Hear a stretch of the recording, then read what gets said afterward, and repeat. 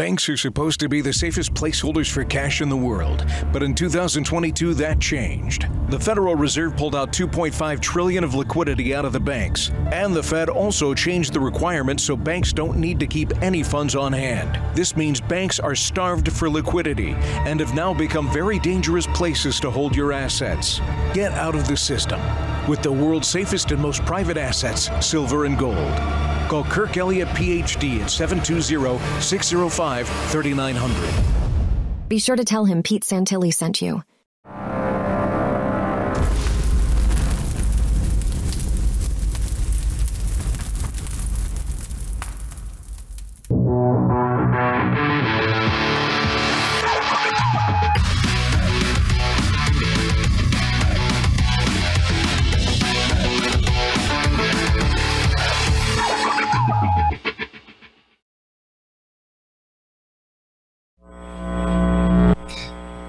Good morning, Market Ultra locals, LFA, and all of our Rumble friends.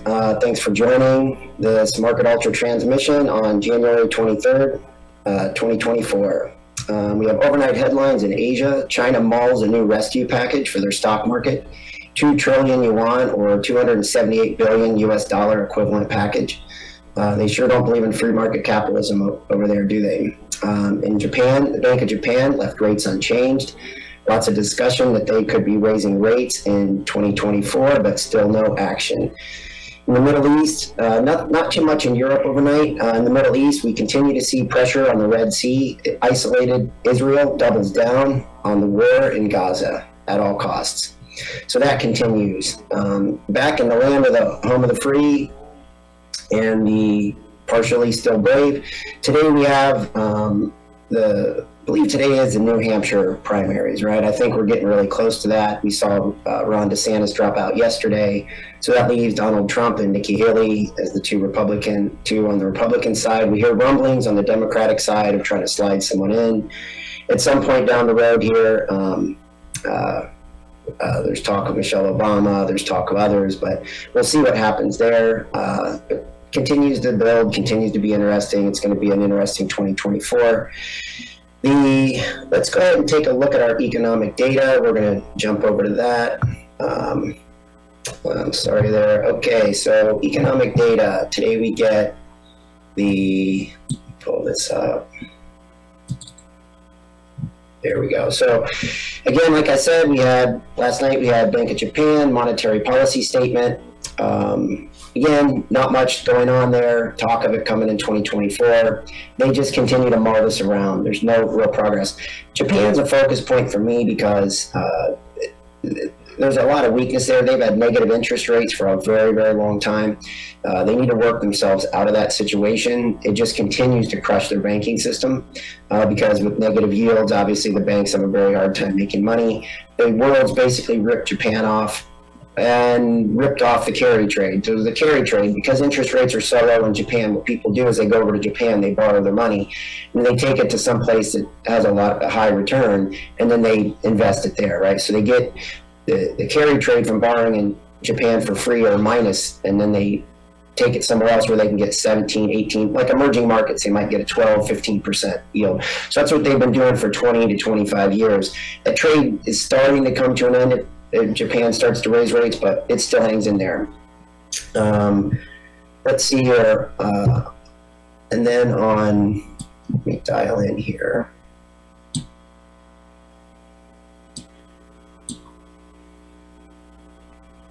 Let's see, let me flip over to Tuesday. Anyway, on Tuesday, we have here we go. U.S. Richmond Manufacturing Index, -7 is the expectation. And let's just dive into what that means, right? So it's a survey of about 55 manufacturers in the Richmond area, which asks respondents to rate the relative level of business conditions, including shipments on new orders, employment, things like that. Above 0 reading indicates an improving economic conditions. Below 0 indicates worsening conditions. We're expected at -7 is the expectations. So we'll see what happens with that today. This will go along with the Empire State that we saw last week that was so negative. So we're keeping a close eye on this one. And then the rest of this week, if we flip over the rest of this week, we've got, there we go. So the rest of this week we've got I'm having a little hard time here pulling this up. There we go. Okay. So the rest of this week, we have Wednesday. We're going to have a lot of data coming out of Europe. We have PMI data coming out of Europe, the U.S., and then we'll have Canada policy statement comes out again. So so Japan had a rate decision last night. Canada will have a rate decision on Wednesday. And then on Thursday, we're going to get Europe's going to have a policy statement. So they're going to come out and decide whether they're going to start hinting. They're not going to cut rates, but they're going to start hinting that they're going to be cutting rates. Right. So that's kind of the big thing we're watching out of Europe. It's kind of a big deal. That's what this World Economic Forum has been a lot about is, what's the status of Europe? Obviously, it's located in Europe, but can Europe continue to have, can they continue this stance of higher interest rates, right? Their economy is weakening all over the place. That's what we're going to see with the flash manufacturing PMI tomorrow. So we'll get a better indication. And all these data points, again, the markets are a weighing machine, right? So what happens is, there we go. So the markets are a weighing machine. So they take all this data in, right? And then ultimately they weigh it all out, right? And then it's the culmination of all that input that leads to these rate decisions, right? And that's if we assume that everything's above board, right? Which I don't always assume. But that's what we're looking for, right? We're looking for that out of Europe. We're looking for the Bank of Canada rate decision, Japanese rate decision this week. Those are our big data points. And then as we wrap up the week, we have core PCE. That'll be a big one for the U.S. So with that, I'd like to jump over and take a look at some markets here. We've had some interesting things going on. I'm going to flip over to, let's take a look at the stock market, right? We'll look at the NASDAQ first. Actually, let me flip over. Let's take a look at the S&P, right? That's the one we've been looking at every day. Back here was our breakout level, all the way back in this period in time. This was, back where this purple dot is, that's November, right? So that's end of November, right back in here, okay? So we had this breakout signal. We went up, we got above the halfway. You can see we tested it against these pink dots 1, 2, 3, 4, 5, 6 times. This last one was the winner, right? It's the one that propelled the S&P higher. And now we're sitting at the 7/8 right here, right? This 4,880 level for the S&P, basically right in this zone here.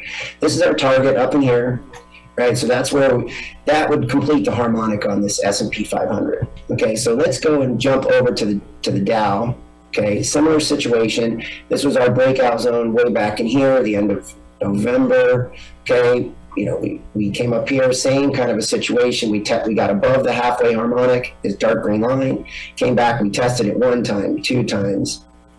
And then right here we had a cluster of them 2, 3, 4, 5, 6 times, and then off to the races. Okay, all the way up exactly, well, not exactly, but very close to the 7/8 harmonic. Still not to target. Right there is target.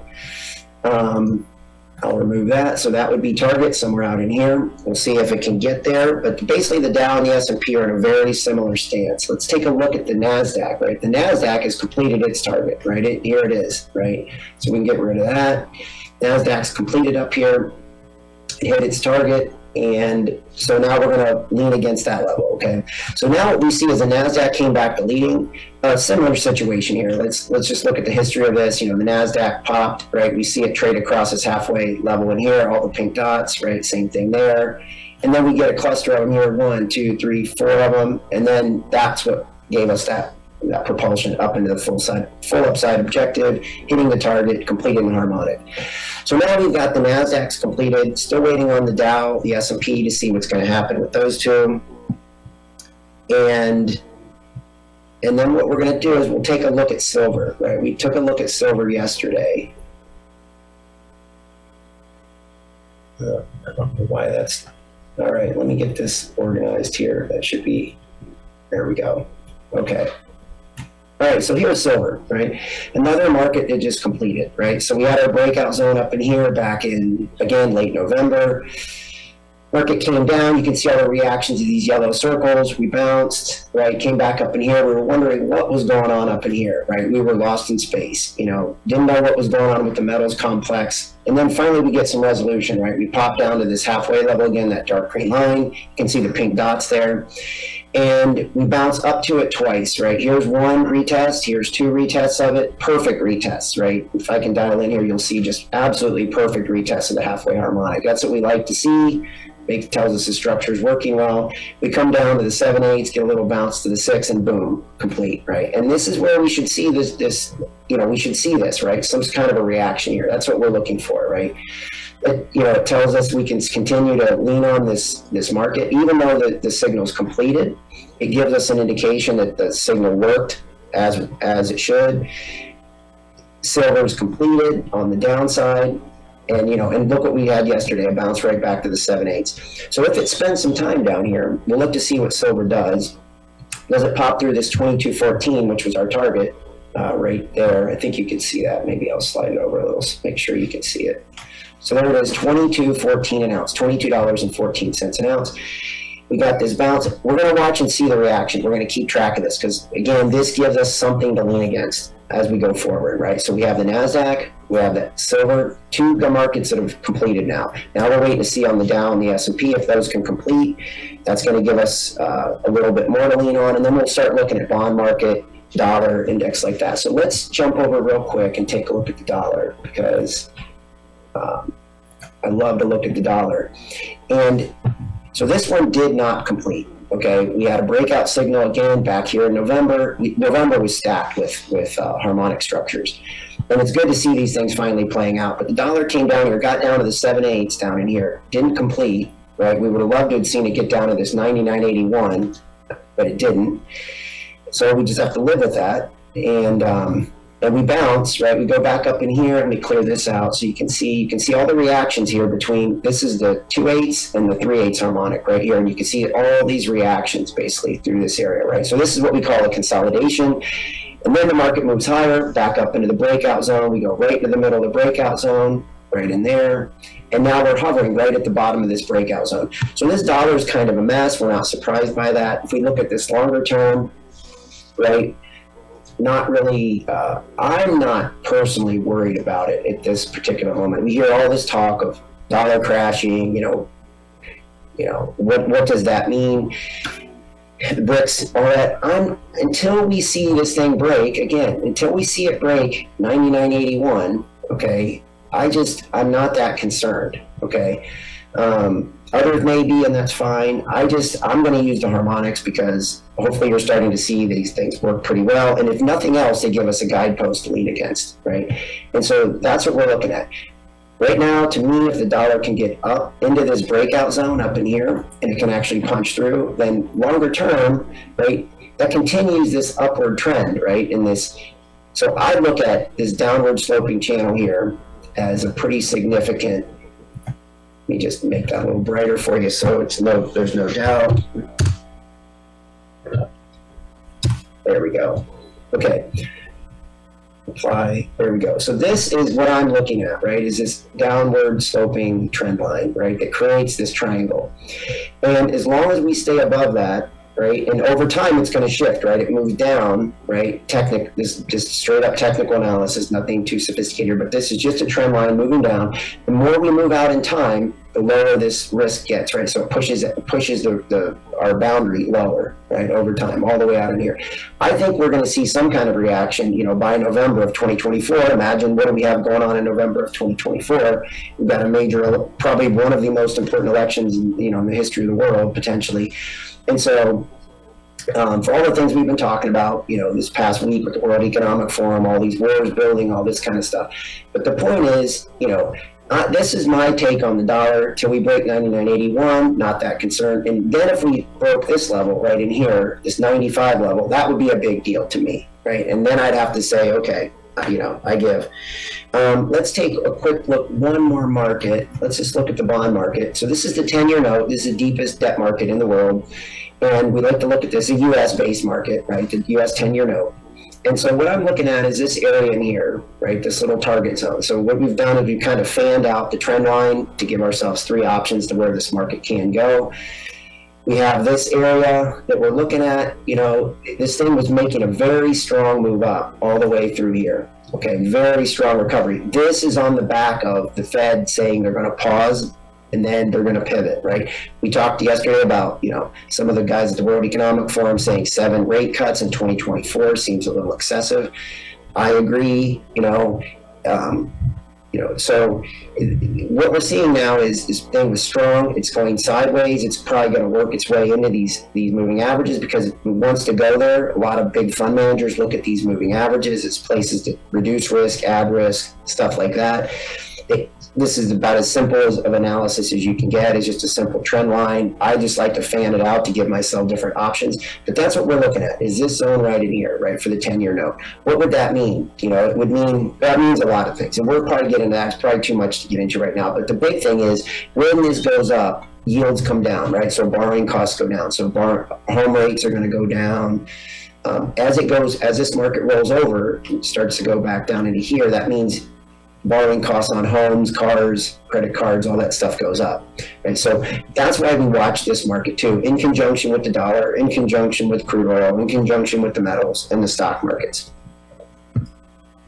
Okay, so that gives us a quick little wrap on the market. So again, silver's key for us. The NASDAQ's key for us. We're going to be closely watching Dow and the S&P. I'll probably do an update in there as the day goes on in Market Ultra. On our Market Ultra site. And with that, we can get ready to move on to, so what we're going to do is today we're going to wrap up the World Economic Forum, right? So on last Friday, we looked at the health side of the World Economic Forum. We looked at the climate change side of the World Economic Forum. And then we looked at, the populist side of the World Economic Forum, which doesn't exist very much, but they did have Malay of Argentina there. So that's kind of what we did on Friday. And then yesterday, we did the financial side of it, right? We looked at all the big power players on the financial side of the World Economic Forum. We went through, there's so much we could cover on that. But what I tried to do is boil it down to, a 1-hour show. Try to get the point across of what these guys are looking at, from the financial side of things, and so many different factors, right? There's so many different things in terms of the technology side of it, the central bank digital currency side of it, the central bank side of it. There's so many components to that financial side of things. But hopefully we did a pretty good job of giving you a little bit of background of what came out of the World Economic Forum from the financial standpoint. Today, what we're going to do is we're going to take a look at the technology side, okay?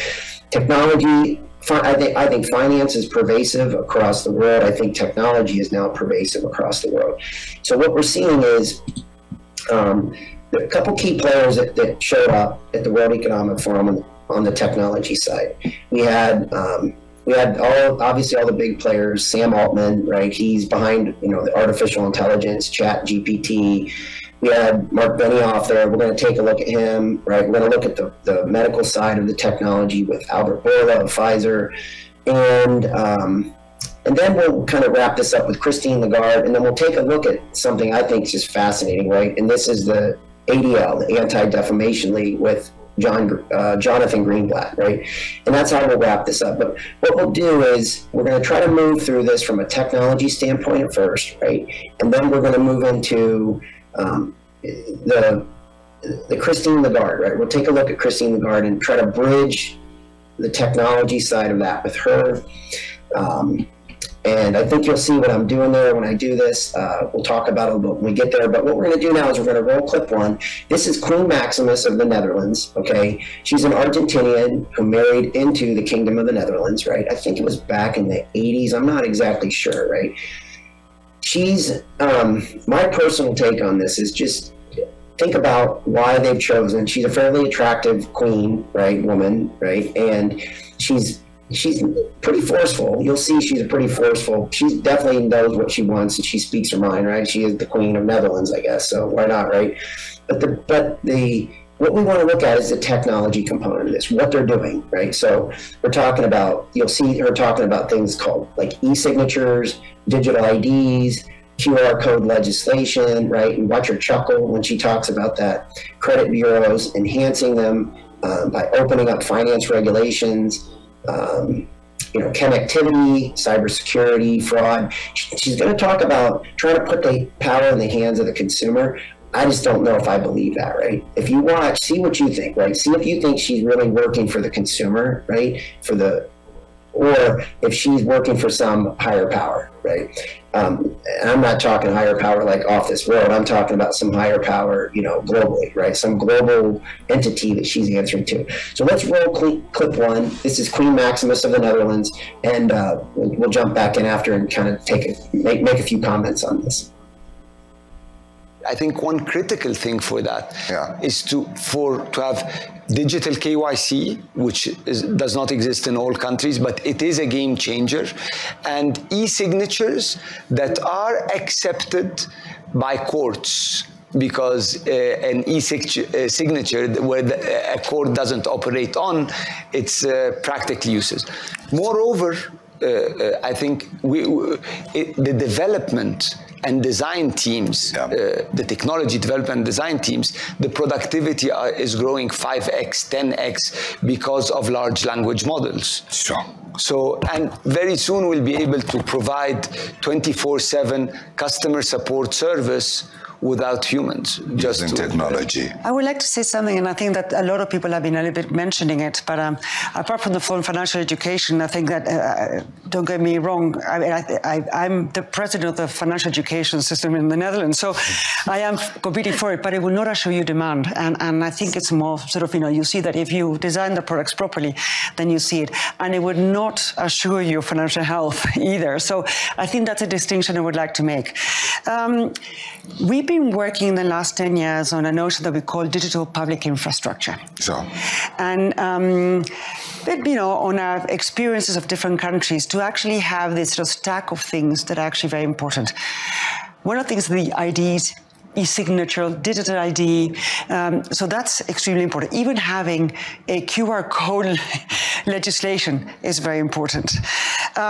Having credit bureaus is also something very important. Credit bureaus that probably will be, I would say, not replaced, but in some way enhanced by open finance regulations that actually now we have in very good examples in Brazil, India, Singapore. I know, well, you have open banking in the European Union, but that's something that is actually will be turning basically the empowerment of the data from the financial service provider to the consumer, and that's, I think, holds great promise. Sure. Everything that has to do with consumer protection, recourse mechanisms, because also that has to be also some kind of protection. Interoperable payment systems. That would actually completely be a game changer in terms of having more competition in the whole system. Connectivity. And something nobody has actually mentioned, cybersecurity and fraud prevention, because the more digitization we have also other risks coming in. And that's, the fraud and cybersecurity issues are actually very, very important. Your Majesty, I wish I had your powers, because then I'll just declare that this session is going to continue for another 20 minutes. Unfortunately, the World Economic Forum won't allow me to. But is there anyone with a burning point that they would like to make? There's a lady there and there's a lady there. So you are looking at the same clock that I'm looking at. My name is Roshane, and I run one of the largest microfinance programs in Pakistan for women. Thank you. It sounds very sexy to talk about digital, infrastructure and financial inclusion and how they will all pair up together. But actually, Findex is showing that gender divide is increasing as far as access to finance is concerned. So my question to the Queen is, and we worked together earlier as well, what are the three things we need to do? What have we not done enough of to actually push the needle for women? Thank you very much. Let's quickly take the point from the lady here in front. Yes, I'm Amal. I'm from Egypt, and I've witnessed and been a beneficiary of MNT Highland's success. Oh, wow. So I'm personally very proud of the financial inclusion we've witnessed in Egypt so far, and I hope to see it scale to the rest of the region, if not the whole global south. I think one critical thing for that is... Okay, so there we get a look at Queen Maximus of the Netherlands, right? And so one thing that I really want to point out is where she talks about, so the guy on her left, or guy on her right, on our left, right, all the way on our left, he's out of Egypt, right? And he's talking about, before this clip, right, he was talking about designing products, right, so that it assures adoption, okay? And then she refers back to that, right? So they're designing these products because they don't trust, right? What they're saying is they don't trust, right, the poor, the underprivileged, right, to dig themselves out, to, you know, take care of themselves, right? Like they need to look after them, right? Like shepherds, you know? And so she says they're designing products to assure adoption by these people, okay? So to me, that doesn't sound like someone who, I don't know, you know, make your own decision there, right? But I'm just trying to point out that, you know, she talks about putting the power in the hands of the people, right? Turning it over to them, right? But here's the thing I just want to bring up, right? About a month or so in New Zealand, right? We saw, this is such a fascinating story, right? We saw this, the guy who was in charge of data in New Zealand, right? He saw some aberrations in the data, some anomalies, right? Some deviations. And he started looking into it. And so he ended up releasing the data on the COVID shot, right? And he saw that some batches of the COVID shot were very, very deadly. And so he aggregated this data, worked with a guy named Steve Kirsch, right, who donated a bunch of money to MIT. MIT wouldn't even let Steve Kirsch come into the own building that he donated $50 million to, right, to MIT. No faculty would invite him in. Finally, some students invited him into the own building he donated to MIT. And then he brought this up, talked about it. It blew the whole thing wide open. And Steve Kirsch's point was this. This is the first time, right, that the people have gotten to look at their own data that's being aggregated on them, right? That's the first time in history that we've gotten an honest look at the aggregated data on us. So I guess I just wanted to inject that story into this, because when I see this kind of stuff, when I see her talking about designing products that assure adoption, right, and the education just isn't enough, right? I get it, right? This sounds like Michael Bloomberg forcing Coca-Cola, right, reducing the size of Coca-Cola in New York City. What was that, 10 years ago or something, right? It just doesn't sound to me like looking out for the interest of the people. So I just wanted to talk, I just want you to take it, you know, just throw that around your head about the technology component of this, right? And make your own decision, right? I'm just trying to hear, you know, I'm just here to try to show you about the technology, politicians pulling this stuff around the world, you know, talking about this stuff. And with that, we'll take an interesting, this guy's interesting, this Sam Altman, right? I think this guy's just off the chart smart, right? He's the guy behind ChatGPT, this artificial intelligence, you know, design, and you know, he was fired, then he was brought back in. I mean, there's controversy around this guy. It's too much to cover here, but it's an interesting conversation. I don't have a lot of comment on it. I think he's innocent. I think he's just kind of a tech geek, you know, that is just really smart and he's into this stuff. I don't think he has a nefarious side of him. I just don't sense that. But he's on the front edge of AI, right? And I just wanted, you know, it's a good clip. It's worth listening to. So let's go ahead and roll clip 2 on Sam Altman. And this will pretty much be it. I don't have any more comments. And then we'll roll into real character Mark Benioff after that. But let's go ahead and roll clip 2. Thanks. Let me start with you, Sam. I think most people are worried about two kind of opposite things about AI. One is it's going to end humankind as we know it, and the other is why can't it drive my car? Where do you think realistically we are with artificial intelligence right now? What is it? For you, what are the things it can do most effectively, and what are the things we need to understand that it cannot do? You know, I think a very good sign about this new tool is that even with its very limited current capability and its very deep flaws, people are finding ways to use it for great productivity gains or other gains, and understand the limitations. So a system that is sometimes right, sometimes creative, often totally wrong, you actually don't want that to drive your car. But you're happy for it to you know, like help you brainstorm what to write about, or help you with code that you get to check. And so we have been... Help us understand, why can't it drive my car? Well, there are great self-driving car systems, but like at this point, you know, Waymos around San Francisco there are a lot of them and people love them. What I meant is like the sort of OpenAI style of model is good at some things, but not good at sort of like a life and death situation. But I think people understand tools and limitations of tools more than we often give them credit for. And people have found ways to make ChatGPT super useful to them and understand like what not to use it for the most part. So I think it's a very good sign that even at these systems' current extremely limited capability levels. Much worse than what we'll have this year, to say nothing of what we'll have next year. Lots of people have found ways to get value out of them and also to understand their limitations. So, I think AI has been somewhat demystified because people really use it now. And that's, I think, always the best way to pull the world forward with a new technology. The thing that I think people worry about is the ability to trust AI. At what level can you say, I'm really okay with the AI doing it, whether it's driving the car, writing the paper, filling out the medical form. And part of that trust, I think, always comes when you understand how it works. And one of the problems AI researchers have, AI engineers have, is figuring out why it does what it does. How the neural network operates, what weights it assigns to various things. Do you think that we will get there, or is it getting so inherently complicated that we are at some level just going to have to trust the black box? So on the first part of your question, I think humans are pretty forgiving of other humans making mistakes, but not really at all forgiving of computers making mistakes.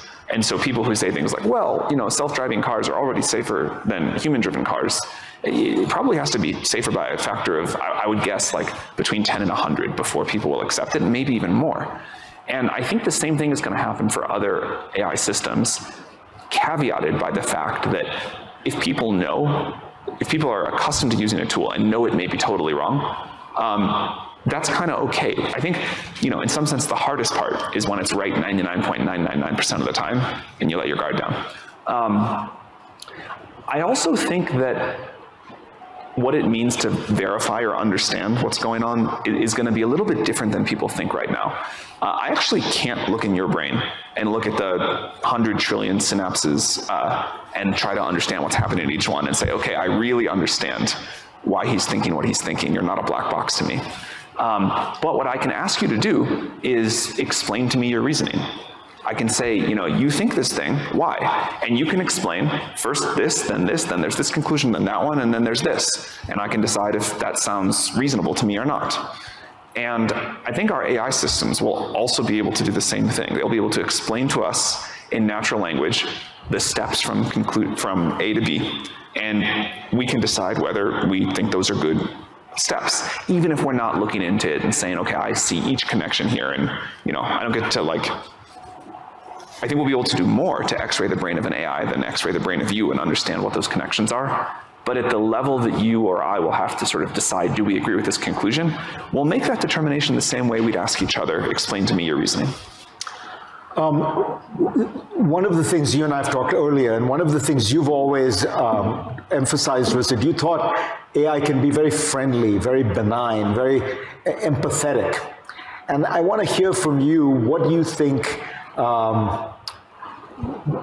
is left for a human being to do if the AI can out-analyze a human being, can out-calculate a human being? A lot of people then say, well, that will, that means what we will be left with, our core innate humanness will be our emotional intelligence, our empathy, our ability to care for others.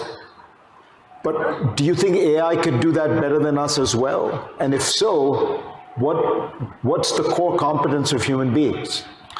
I think there will be a lot of things. Humans really care about what other humans think. That seems very deeply wired into us. So chess was one of the first victims of AI, right? Deep Blue could be Kasparov, whenever that was, a long time ago. And all of the commentators said, this is the end of chess. Now that a computer can beat the human, no one's gonna bother to watch chess again, ever. It's over.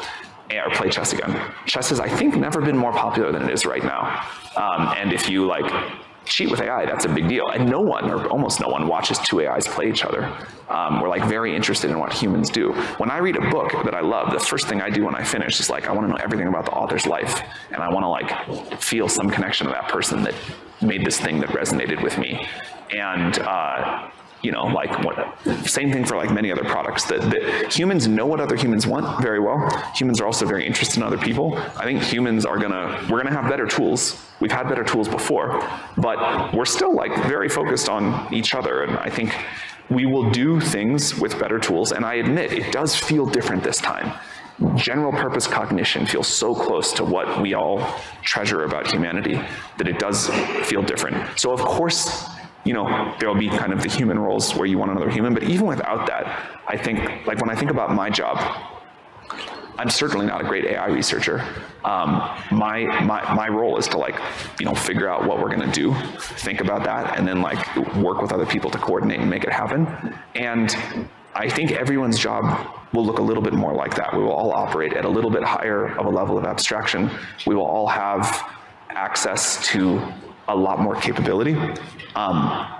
And we'll still like make decisions. They may trend more towards curation over time, but we'll make decisions about what should happen in the world. Let me start with you, Sam.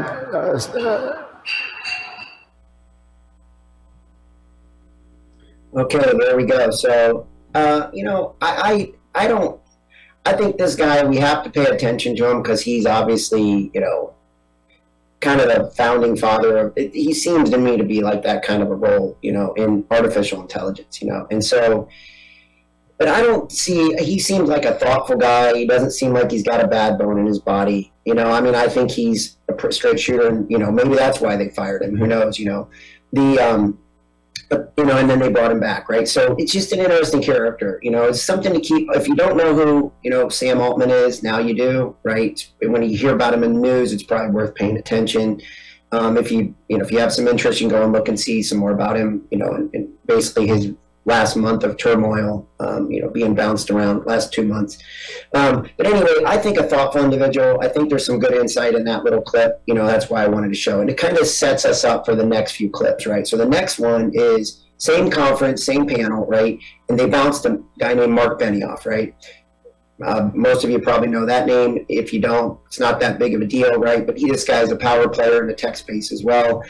So what he talks about is he plays off the Davos theme, right? Restoring trust, right? Then he gets a little off the beat here with digital doctors and digital people, and I can't quite follow what he's saying, right? But then he talks about crossing the bridge of trust, and he says that we're at a threshold moment, right?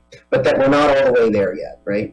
That we don't have trust in our own models yet. And you're going to see this model reference later on with Christine Lagarde. She talks about models, okay? So I want to point this out. He's talking about they don't have trust yet in their own models, right?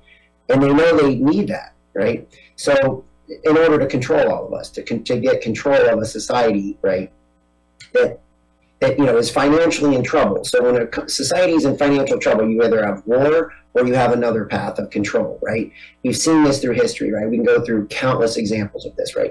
So what he's saying basically is they're close to replacing humans, but the interim step is to augment humans. Okay, so with that, right, let's go ahead and roll clip 3 of Mark Benioff and see what you think. Mark, let me bring you in as the other technologist here. What do you think of this question of what? So what Sam seems to be saying is that, you know, it is those emotional teamwork kinds of qualities that become very important. You have this massive organization, use massive amounts of technology. What do you think, what are human beings going to be best at in a world of AI? Well, I don't know. When do you think we're going to have our first WEF panel moderated by an AI? You know, I've been sitting on the stage for a lot of years. I'm always looking down at someone. Got a great moderator right here with Yusuf. And, but maybe it's not that far along. You know, maybe pretty soon, a couple years, we're going to have a WEF digital moderator sitting in that chair, moderating this panel, and maybe doing a pretty good job because it's going to have access to a lot of the information that we have. Now, I think that it's going to evoke the question of, are we going to trust it?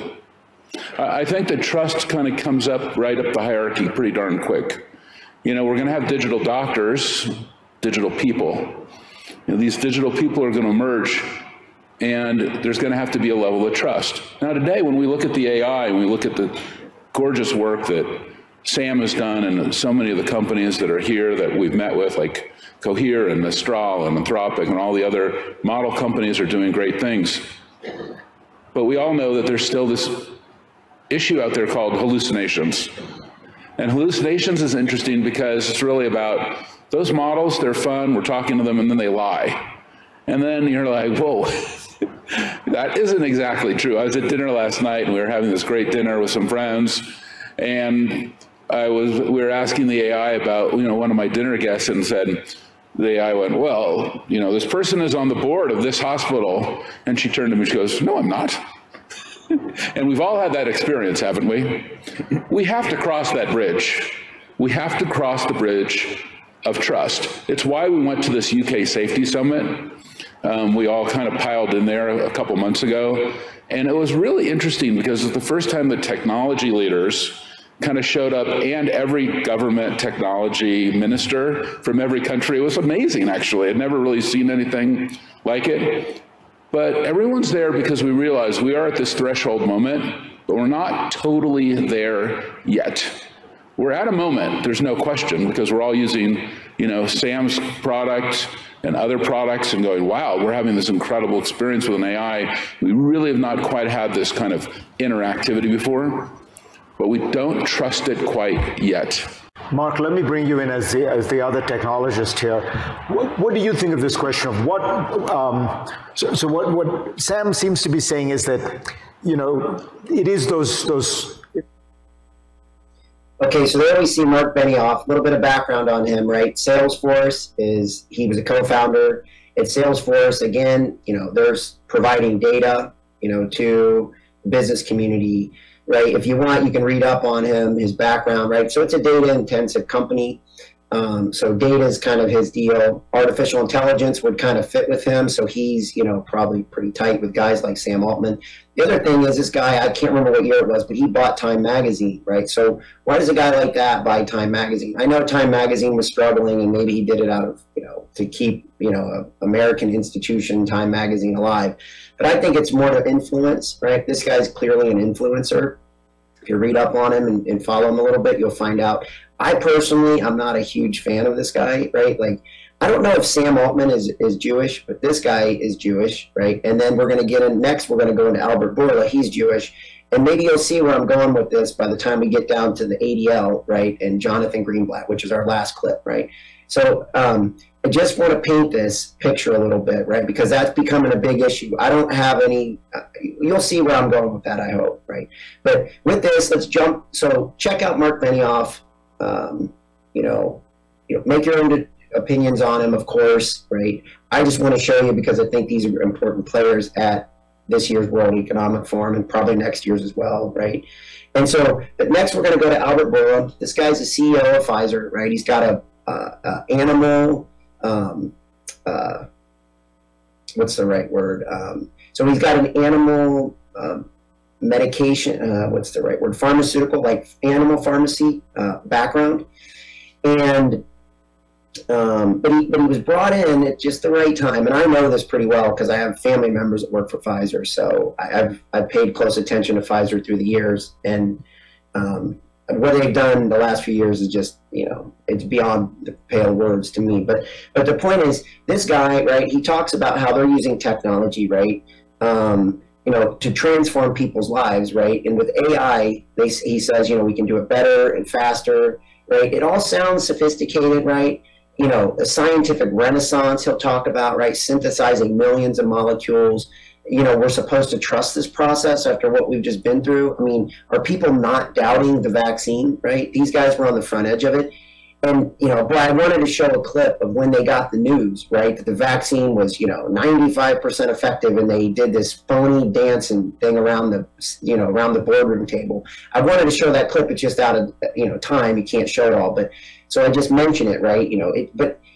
These people are just fascinating, right? And so with that, let's take a look at Albert Bourla, right? Clip number 4.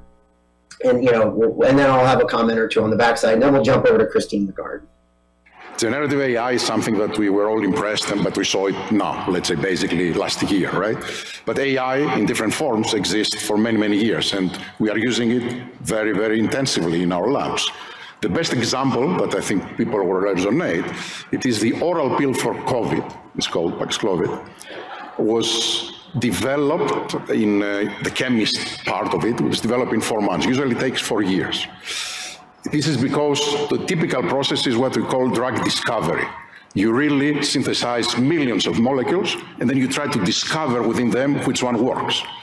With AI now, we're moving to drug design instead of drug discovery. So instead of making 3 million molecules, we make 600. And we made by using tremendous computational power and algorithms that help us to design the most likely molecules to be successful. And then we look to find the best among them. 4 years to 4 months, millions of lives were saved because of that. Wow. Generative AI is something that we were all impressed in, but we saw it now, let's say. Okay, so there we get a quick look at Albert Bourla. I'm not sure we got I kind of missed some, and I'm not sure if we got the part about synthesizing millions of molecules. But here's the thing, right, was we went into COVID,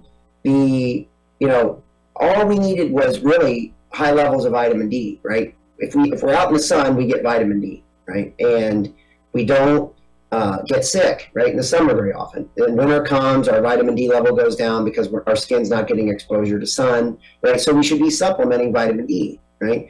But they don't tell us that, right? That's not like on billboards, that's not on every single commercial. That's not on at the halftime show at the Super Bowl, right? That's not on, and this is a known medical fact, right? But this guy needs to synthesize millions of molecules, right? When all you got to do is take vitamin D, it just doesn't sit well with me, right? So again, I introduce these players, right? Because these guys are making world decisions. Again, this isn't pickup sticks in the backyard here. We're not playing marbles. I mean, this is real stuff going on, and so I just want you to see these people, make your own opinions. I'll interject my opinion occasionally just to make you think a little bit, hopefully make you think more from obviously our job is financial here as Market Ultra, and that's why we jumped into the markets at the beginning. But now we're just taking a look at who these cast of characters are, right, that show up at this World Economic Forum, that are guiding our path forward. They're setting strategy for 2024, 2025, 2032, all these different agendas you hear about. So that's why we take a look at these cast of characters, right? And with that, what we're going to do is now we're going to jump over to Christine Lagarde. Okay, and Christine Lagarde, obviously we talked about her last week. She was going to be speaking 3 times at the World Economic Forum. So I went through her different speeches, and I tried to extract what I thought was the most important one that ties in with what we're talking about here. And here she talks about, right, let me flip over one quick thing, right? I just want to give a little background on her, right? So here she is, okay? Christine Lagarde avoids jail, keeps job after guilty verdict in negligence trial, right? So she got caught funneling money off to a couple characters. I'm trying to think who it was. This is like a while ago, but and again, it wasn't a huge amount of money, but there are a couple things, that she's been involved in that are suspicious, right? She's followed the pathway. She says in here she's not an economist, right? Just like Jay Powell, who runs our Federal Reserve, isn't an economist, right? He's more of an attorney, private equity kind of a guy. Same thing with her. She says that right out of the gate. But she went through the IMF, the International Monetary Fund, right? And then she got appointed right into, the European Central Bank, head of the European Central Bank. And personally, I feel like she's a puppet, and here's another, and again, nothing against women, right? But I think women are less intimidating. And so a lot of times they promote these women and I am the first one to promote, and encourage women, right? That's not my objective here. My objective is to say, I think sometimes they're put in here during points of turmoil, right? Because it's harder for people to get angry at women. It just is, right? And so again, nothing, no bad intent there. I just like to point out what I think is, just for consideration, right? So the point is, what she talks about here is there's an efficiency aim, right? Markets would be able to reach an efficiency on their own. So that's pure market capitalism, right? Letting markets become efficient, right, by people taking their skills, their resources, their God-given abilities, right, and turning them into something, right? But she's saying, well, that was the time ago, right? That was a period of time when, you'll hear her say, when there were free markets, basically, right? Markets could achieve that efficiency, right? But now she's saying efficiency has been replaced with security, right? So with that, we'll go ahead and jump into clip 5, and then I'll come back and comment on a couple things, and then we'll roll on to I think that'll be our last clip. we'll have two more, but it's on the same guy. So yeah, so keep an eye on this. I'll come back and comment on her efficiency, thing. She's got 3 points. So with that, let's watch what she has to say. So let's start then with Christine. What is good or bad about economics and the economic system that we have? Well, thank you very much, Martin. I was going to actually preface any comments I make with the fact that I'm not an economist by training and background, but you've taken care of that. So here goes my disclaimer, because I'm a jurist by background and certainly a lawyer by passion, but I had to deal with many, many economists. And for the last 20 years of my life, I had to deal with economics. So it brings me to, asking myself, what is economics really about? And going back to a basic definition, we could argue that it's the allocation of scarce resources, which has been well served, question, over the last decades by an efficiency aim, which fitted a period of time of free markets, globalization, a good advocate of which is sitting to my left, particularly in the 80s, 90s. And that as a result of that, economics in and of itself could sort things out. And that markets in particular would be perfectly able to achieve that efficiency goal that we had. And in a way, politics, for instance, was a distraction, or politics, if it was actually acting, was promoting, particularly in the advanced economies, in days when we had the North-South dialogue and difficulties, but in advanced economies, certainly politics was promoting these principles. And I'd like to come to 2 points. One thing that I have observed from my vantage point now at the ECB and previously at the IMF, which is that efficiency aim that was there has been gradually replaced over the course of time, and particularly in the last few years, by a security aspiration. So security replacing efficiency.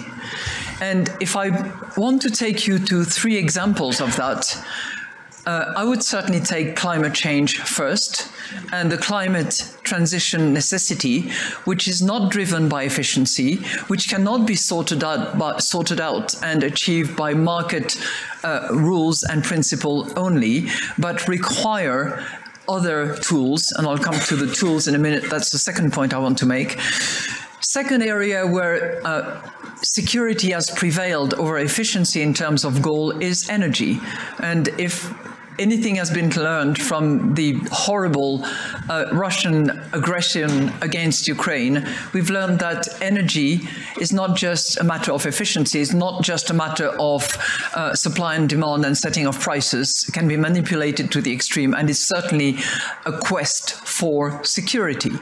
The third area which I have, and which is, again, in debate and possibly under threat, is supply chains, which we had taken for granted, where cost reduction and just on time were the key principles, and where now the just in case and security of supply and safety of the supply chain becomes the aspiration.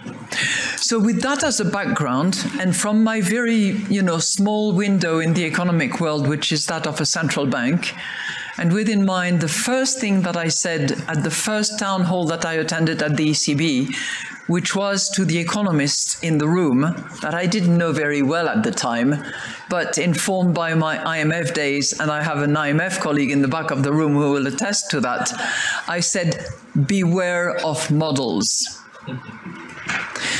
And if I bring these two together of, security over efficiency, beware of models, what I draw from that is the fact that many of those shocks that are bringing security over efficiency are exogenous shocks, are certainly not linear development, but are crisis or development or exogenous development that are not in models, that have not been in models, and that have led us, and the ECB, the European Central Bank, was the first one to admit that it had got it wrong in a way, was not captured in our model, and therefore gave us projections and forecasts that were out of sync with what we should have actually explored. And that leads me to my last point, which is that economists, not the good ones like you, Martin, but many economists are actually a tribal clique. There have been studies of, quotations, cross-fertilization, cross-references, and economists, I think, together with quantum physicists, are the most tribal scientists that you can think of. They quote each other's, men more than women, by the way, but that's another story. But they don't, it's true. But they don't go beyond that world because they feel comfortable in that world, and maybe models have something to do with it. And what I think we should move towards, and I'm trying to convince my colleagues that we have to, is bring in people that are not members of the tribe. If we had more consultation with epidemiologists, if we had, and we now have, thank goodness, climate change scientists inside to help us with what's coming up, if we were consulting a bit better with geologists, for instance, to properly appreciate where some of the rare earth and resources are out there, I think we would be in a better position to actually understand the developments, project better, and be better economists. So let's start then. All right, boom, there we go. So, I kind of built this up last week with Christine Lagarde. Personally, if that isn't Hegelian dialectic, I don't know what is. Problem, reaction, solution. So just a little history, right? She was part of creating the problem at the IMF, part of creating the problem, Draghi, her predecessor, Mario Draghi, he ran the European Central Bank before her, and so did Jean-Claude Trichet before Mario Draghi. There's a whole story there that maybe someday something will happen and we'll get into that, unravel that whole thing. But the point is, what she's talking about is problem, reaction, solution, in my opinion, right? So exogenous shocks that are driving security over efficiency, right? So let's create the problem. Here's the reaction, get scared, why are we afraid? We're not afraid of this. They create the fear in us, right? And then here we are, the central bank, right, to create the solution, right? Go back to Andrew Jackson, right, one of our presidents who said, we do not need central banks, right? He fought his whole life to take down the second U.S. central bank, right? So, I guess so let me just kind of recap what she has to say here, okay? She says, beware of models, exogenous shocks are driving the security over efficiency, right? These shocks cause fear, right? And create humans to react, right? And supposedly in a negative way, right? She refers back to models, which we heard, Benioff referring to and some of these prior people referring to. So there seems to be a common theme that seems a little bit more than a coincidence to me, right? And then she talks about economists being a tribal clique, right? They quote each other, right? And so forth. I wish I had the time, to play the guy sitting to her right, the guy to our left, because he opens up with, he said, if we want to restore trust, right, which is the theme of the 2024 Davos, right, then we need to close our eyes and forget. Anyway, okay, so you got to look at Christine Lagarde, right? She's going to be in the news this whole year. We'll be coming back to her. But now you know who she is. You've seen who she is. If you didn't know who she was, now you know who she is. Right, so with that, let's jump onto this clip 6. This is one of Jonathan Greenblatt with the ADL, which is the Anti-Defamation League, right?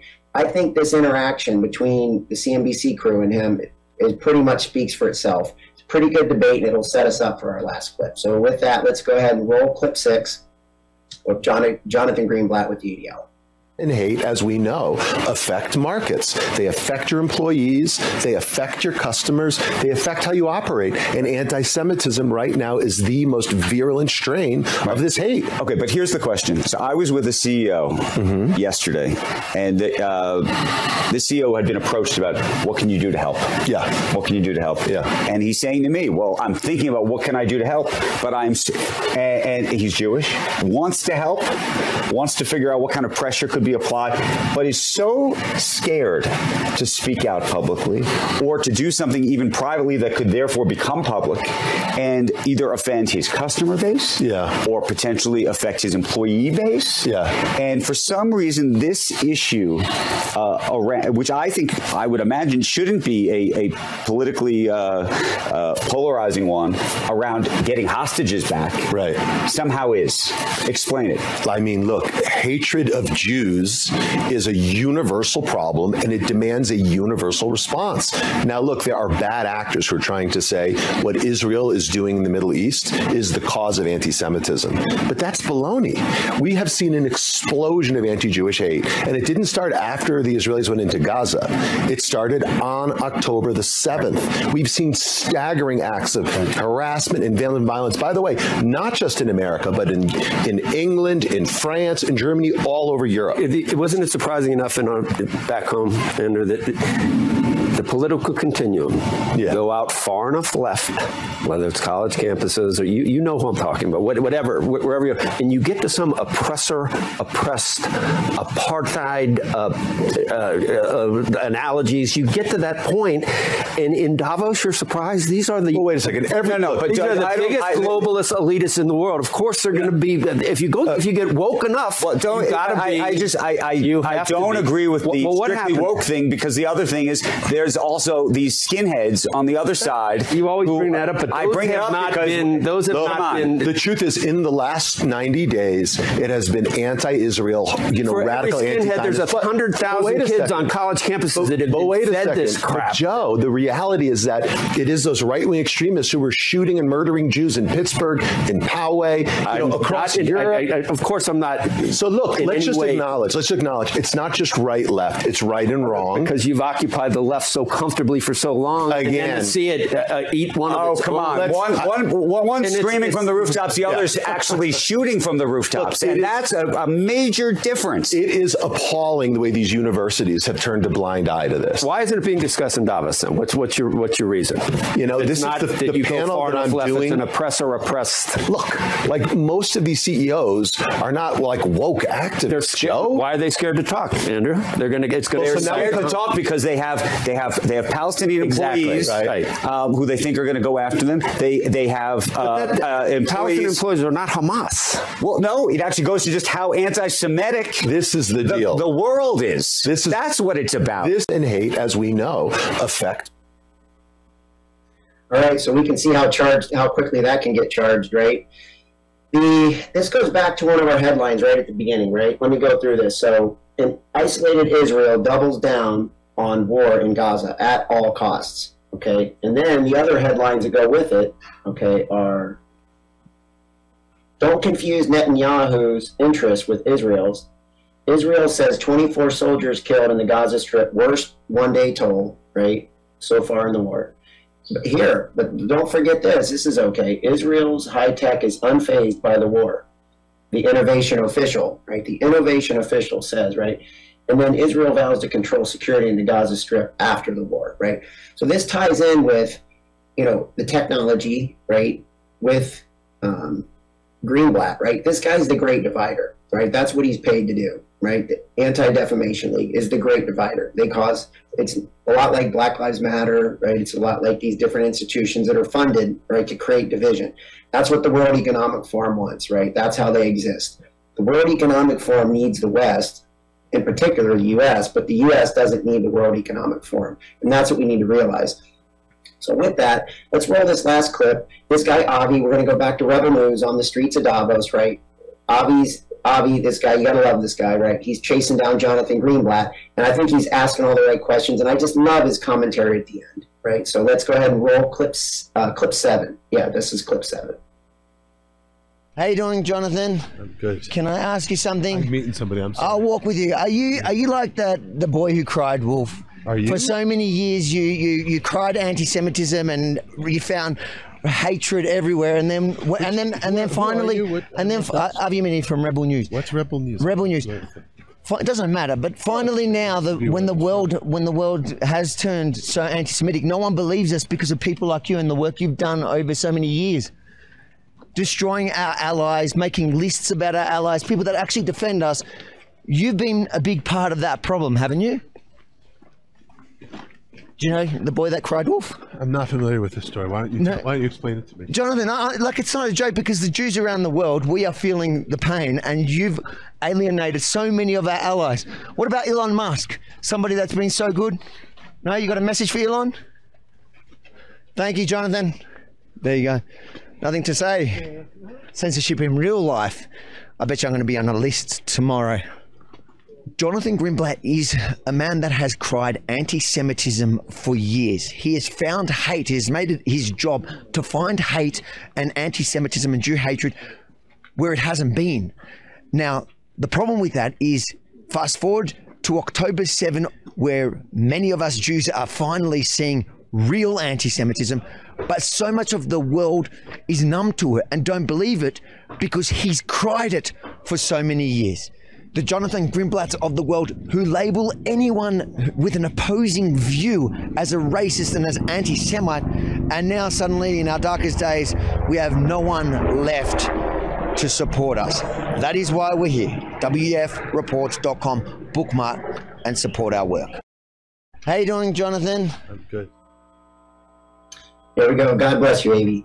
So I love what he did there, right? I think I'm sick and tired of, I'll speak for myself, I'm sick and tired of this black versus white, left versus right, Jew versus non-Jew, male versus female, all these different things that they try to division. Look, we're all one, right? If we stay one, these people don't win, right? That's the goal, right? The World Economic Forum, if you see, don't forget Israel's very tech heavy. So I want to keep this tied in with everything, right? It's very tech heavy. Okay, so that's why we go through all the technology of that. And then we tie it in with this, anti-Semitism, right? Why are they creating this? Why is Jonathan Greenblatt there? What is his role? You can make up all kinds of stories, but it's just something to toss around in your head, right? And think about, right? Because in the end, right, they want to restore trust, right? There's only one real restorer of trust, right? And that's the big man, right? That's God, right? So with that, I think what we've tried to point out here with this World Economic Forum is that we've got a bunch of psychopathic people, right, trying to play God, right, and really proving that they're morons attempting to do it, right?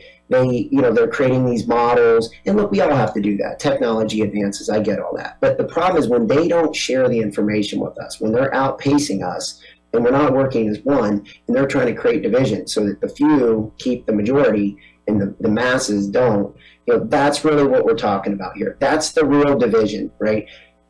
We look for these dividing lines, right? That's what we did last Thursday with Poland, Ukraine, Russia versus Europe, right? This whole thing that's been going on, this Cold War that we've allowed to go on, right? The apathetic, generation or two before us, right, that have just let this Cold War go on without hitting it on the head and saying we're sick and tired of this, right? So I know that's me kind of going off. It's maybe a Pete Santilli moment there, but maybe he's rubbing off. But the point is, I kind of wanted to wrap it up with this because I think this is so significant, and I just love Avi, right, of Rebel News for what he did there and calling out, the great divider, Jonathan Greenblatt. And so with that, what we're doing is we're keeping an eye on these markets. So we looked at the Nasdaq. It completed its upside harmonic, right, full objective. Silver completed its full downside objective at 22.14 an ounce. Right, we're going to see what the S&P brings today. We've got a little bit of data this week, a couple central banks. We've got a couple data points. We've got a back-end heavy data week, right? So today we get some data. Tomorrow we get data. Thursday we get some data, and Friday. So late in the front of the week, heavy in the back of the week. So we'll try to make sure we nail that on the economic front tomorrow. And we'll see what happens if we can get these completions in the S&P and the Dow, and then we'll have some reference points to work from going forward. So with that, have a great day. Thanks for joining us here on Market Ultra. Thanks. This is Austin Steinbar, and you are tuned in to the Pete Santilli Show.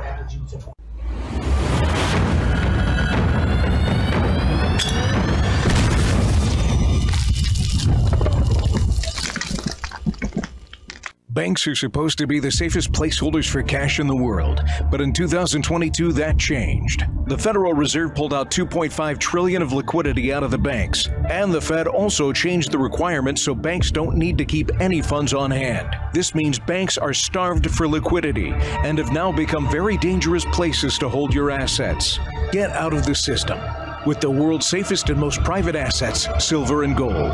Call Kirk Elliott, PhD at 720-605-3900. Be sure to tell him Pete Santilli sent you. To celebrate the new year, we're having the biggest sale ever on overstock clearance and brand new products.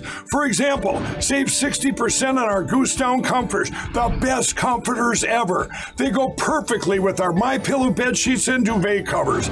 Save 25% on our brand new kitchen towels. They're made with the same technology as our famous My Towels. Our initial quantities are extremely low, so get them now before they go. Our seasonal flannel sheets are finally in. You save up to 50% and they sell out fast every year, so order now. They're truly the best flannel sheets you'll ever sleep on. Or save up to 80% on all our clearance items.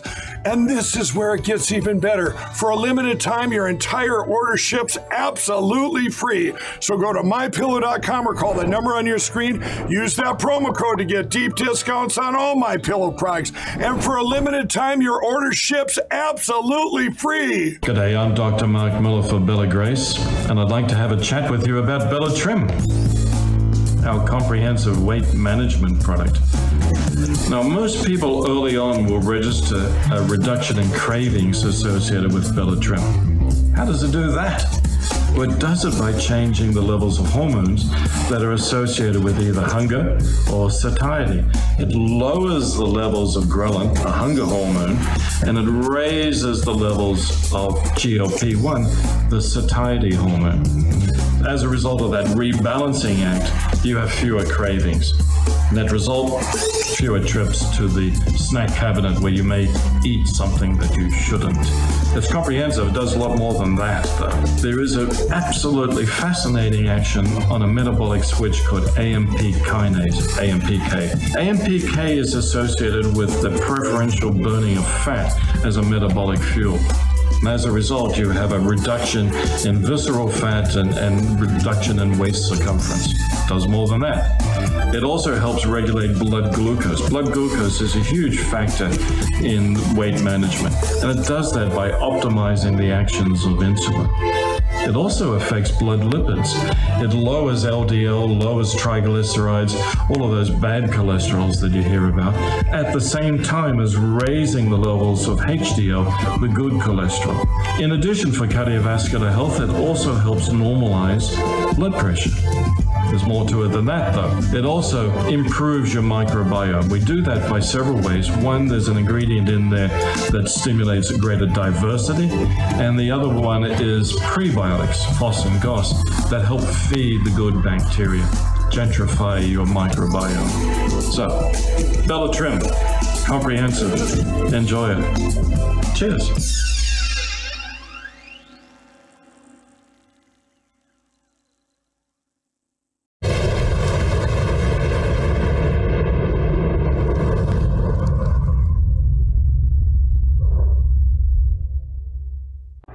To celebrate the new year, we're having the biggest sale ever on overstock clearance and brand new products. For example, save 60% on our Goose Down comforters, the best comforters ever. They go perfectly with our MyPillow bed sheets and duvet covers. Save 25% on our brand new kitchen towels. They're made with the same technology as our famous My Towels. Our initial quantities are extremely low, so get them now before they go. Our seasonal flannel sheets are finally in. You save up to 50% and they sell out fast every year, so order now. They're truly the best flannel sheets you'll ever sleep on. Or save up to 80% on all our clearance items. And this is where it gets even better. For a limited time, your entire order ships absolutely free. So go to MyPillow.com or call the number on your screen. Use that promo code to get deep discounts on all MyPillow products. And for a limited time, your order ships absolutely free.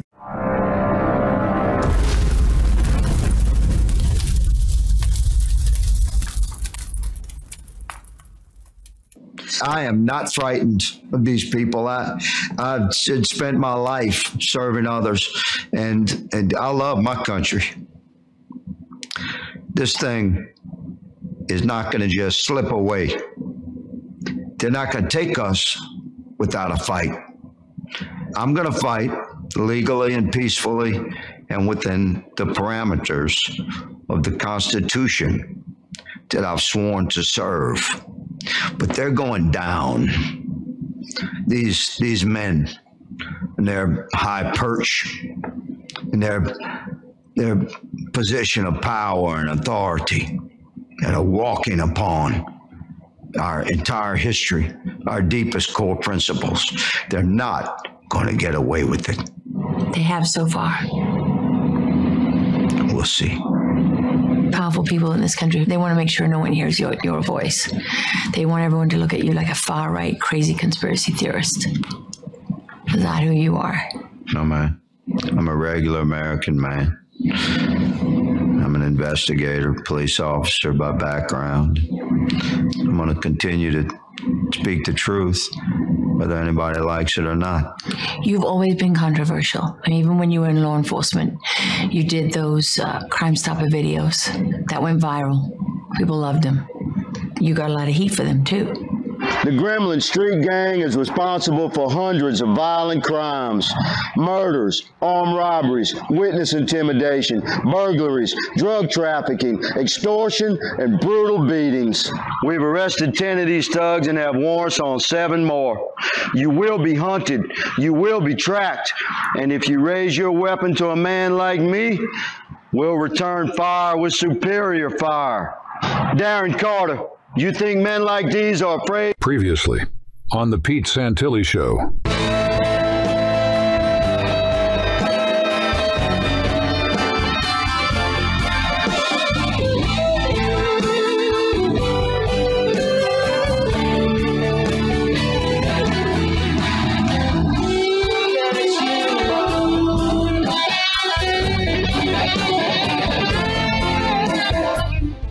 Ladies and gentlemen, it's going to be an intense topic, okay? And we can't just come right out of the gates and talk about it, but I'm going to tell you something right now. That segment with Tucker Carlson is proof positive that America has been so dumbed down. I mean, so dumbed down. It's amazing that it's amazing that Clay Higgins, it's like this depravity in the FBI is blah, blah. I'm like, hold on a second, let me open up my manual. Let me tell you, my legal cases, okay, all the way back to 2014, there were FBI agents that showed up in Bunkerville, Nevada. They went to the local pawn shop and picked up an old pair of cowboy boots and got dressed up and went and put up flags and ran a influence operation months in advance of the April 12th. And it wasn't a standoff either, but we'll get into that. It wasn't a standoff. It was literally a influence operation. Well, two of the bigger banks are going to come out. They're going to start off the earnings season on Friday. So are the markets already starting to anticipate that, right? You know, what are the markets anticipating? You can get lost in the weeds if you're trying to understand everything. You can't understand it all. It's impossible. There's too many factors, too many variables, and so forth. So that doesn't mean it's hopeless. What it means is we have to use some other tool that's reliable, and that comes back to these structures, these harmonics that help us sort through those, help us sift through the weeds and the muck.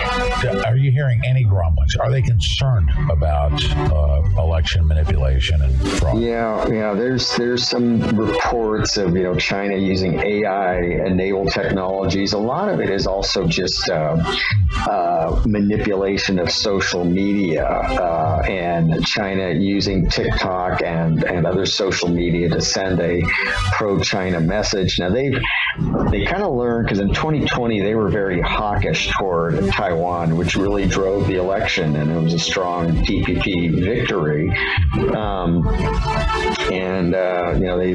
They passed a national security law in December of 2019. The election was in January 2020. The national security law forbade anybody from taking foreign money in regards to election, which allowed them to arrest a bunch of folks in the KMT who were dirty and taking money from the mainland. So they really dominated in 2020. This time, China's trying to play a lower profile. Excuse me.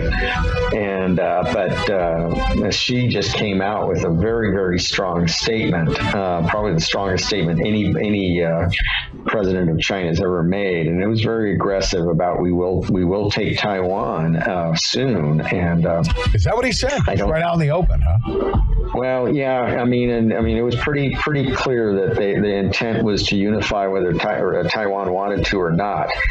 It's U.S. law that we will not allow coercion. We will not allow a forceful takeover.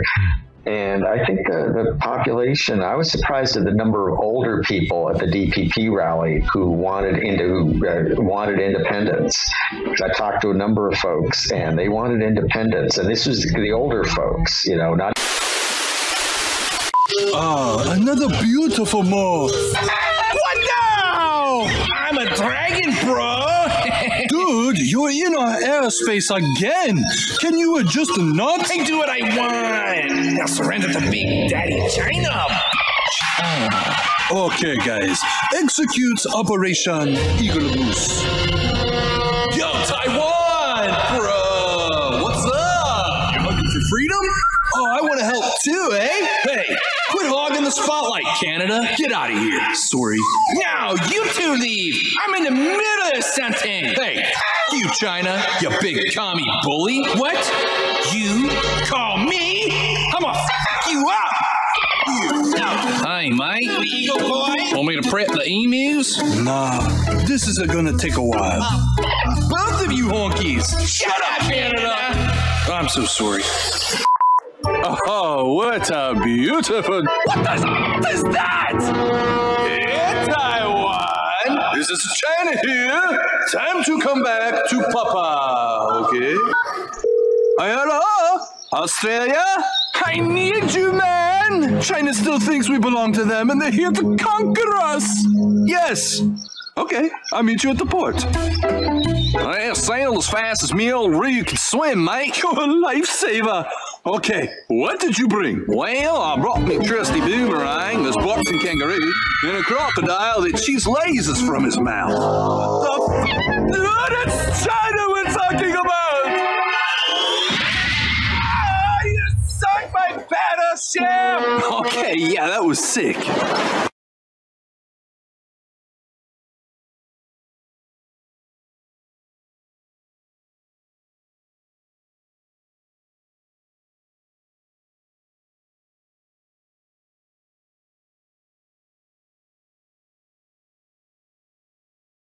战区空军出动数十架歼击机，持续为台湾海峡与台岛南北两端战巡进逼，依托联合情报支撑，开展巡歼海空舰机、空中封锁演练，构建多项围岛锁台态势。在任务空域，多批多架挂载实弹的轰6K 战机，在预警机、歼击机、干扰机的支援掩护下，对台岛重要目标实施多波次。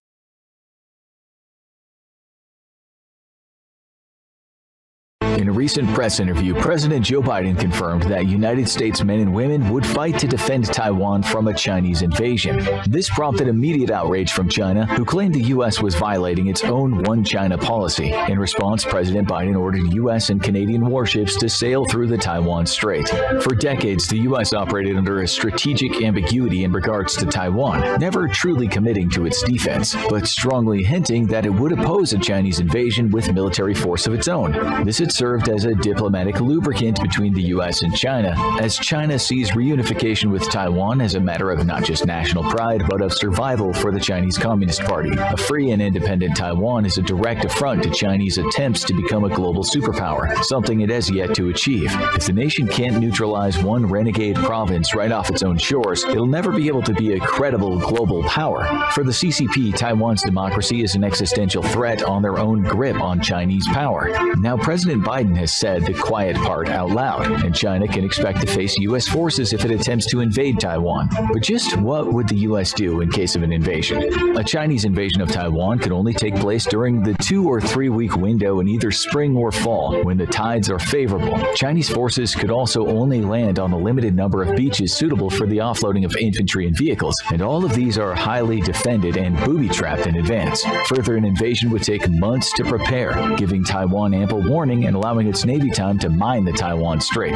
It would be the most costly military operation in terms of life and resources since the great battles of World War II, and even without the U.S. aid, China is unlikely to succeed, despite...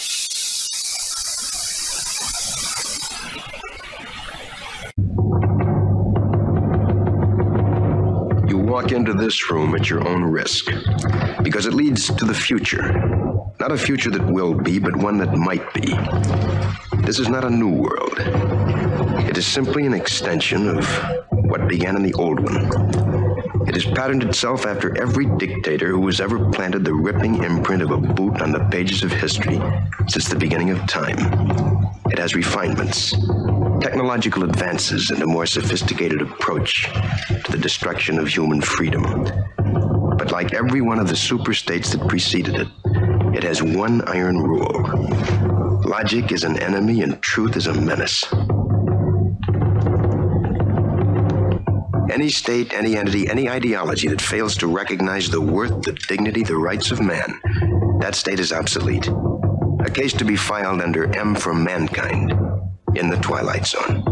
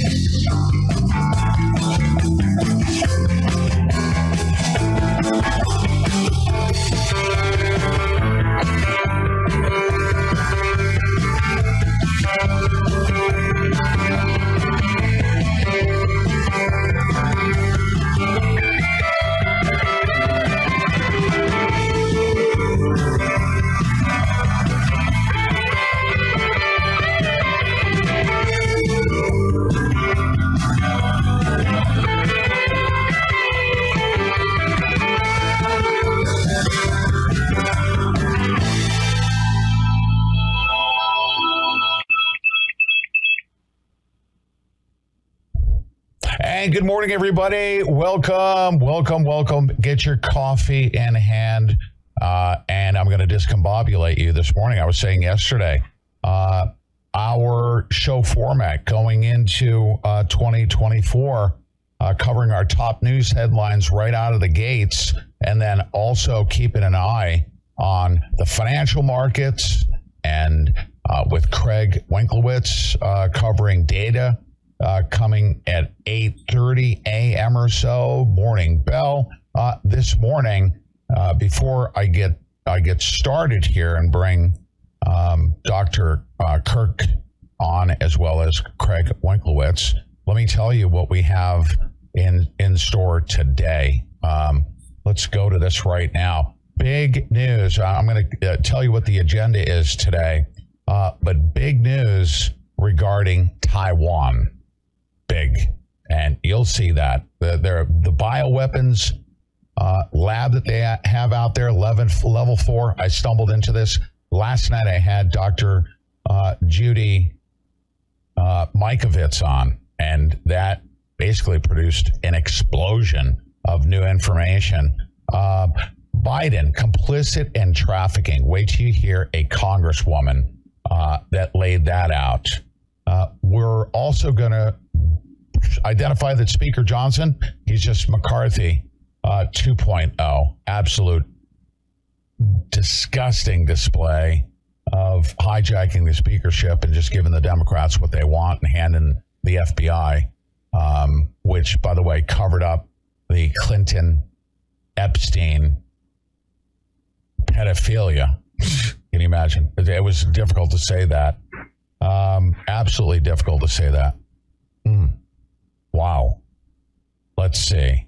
Let me just check something real quick because our last, and please tell me that we got a little technical glitch here. Stand by. Hold on 1 second, folks.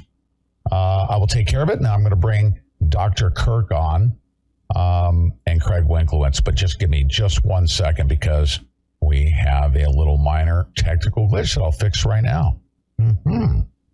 Yes. Stand by. So our top news headline, we're going to dig into Taiwan's, it's actually a level 4, and that is a level 4. That's the highest level bioweapons lab out there in Taiwan, and it has a lot to do with what Winnie the Pooh, the head of China's CCP, why he wants to go take over Taiwan. I'm sure in the same fashion that Vladimir Putin shut down the 15 labs out there in Ukraine. All right, so let's get to it. Gentlemen, good morning and welcome. Welcome. Lot of, let's work the bottom up of our top news headlines. Debt. Biden's debt up $6.2 trillion under Biden. And Dr. Kirk, good morning to you. Craig, good morning to you. Let me tell you what my initial reaction was when I saw that. Saw all this money and I see Johnson, they're distributing all this. How much of this stuff ever makes it to your wallets? Trillions. Or less. Yeah. I mean, seriously, Pete, if you look at the money that they're printing for all this stuff is $6.2 trillion. You have to reconcile that with the M2 money supply. M2 money supply is checking accounts, savings accounts, money markets. That's actually in decline. You know, they've taken about pushing, I'd have to look, $700, $800 billion out of M2 money supply in the last 12 months. I mean, that's a lot. Right. So that's not hitting the public. It's actually not even staying the same. It's leaving probably in preparation for a central bank digital currency, because you can't have paper dollars and digital dollars at the same time because they're going to compete with each other. You know, Craig, $6.2 trillion. What if I were to mail you a check for $100,000? Would that be a lot of money in your household in Ohio? Sure. Yeah, that goes a long way in the Midwest. Well, less than it did, but it's still fair way. Fair. If you, and I'm not one to do the graphical pictorials, but imagine we could literally ship you guys, me, a couple of our friends, $100,000 checks every single day for the next 50 years and not even scratch the surface of 6.2 trillion. Isn't that true? I mean, it's that much. Yeah, and you just, you have to question, where does it all go, right? I mean, there's no accountability. We've had, the accounting boards are supposed to be there to look after this stuff. Department of Defense loses money like crazy. I mean, there's just no accountability anywhere. And so where does that money go? I can remember back, when I was a kid, you would hear the stories of the $800 hammer or the $2,000 toilet, that's going into the government facilities, and it's only gotten worse, right? I mean, it's just, we don't even hear that anymore. It's just, billions and trillions just disappearing. So I don't know where it goes. And Dr. Kirk and I, we've talked about what percentage of, our income is going towards paying the national debt. So a large portion of the money that's being moved around is just to pay interest on the debt that we've accrued, isn't there? Well, if you look at Biden's 2024 budget, it's pushing $1 trillion. I think it just surpassed $1 trillion. Well, we bring in $4.7 trillion a year. So $1 trillion in interest-only payments on a $4.7 trillion income basis, we're well over 20% of our entire income goes to interest payments.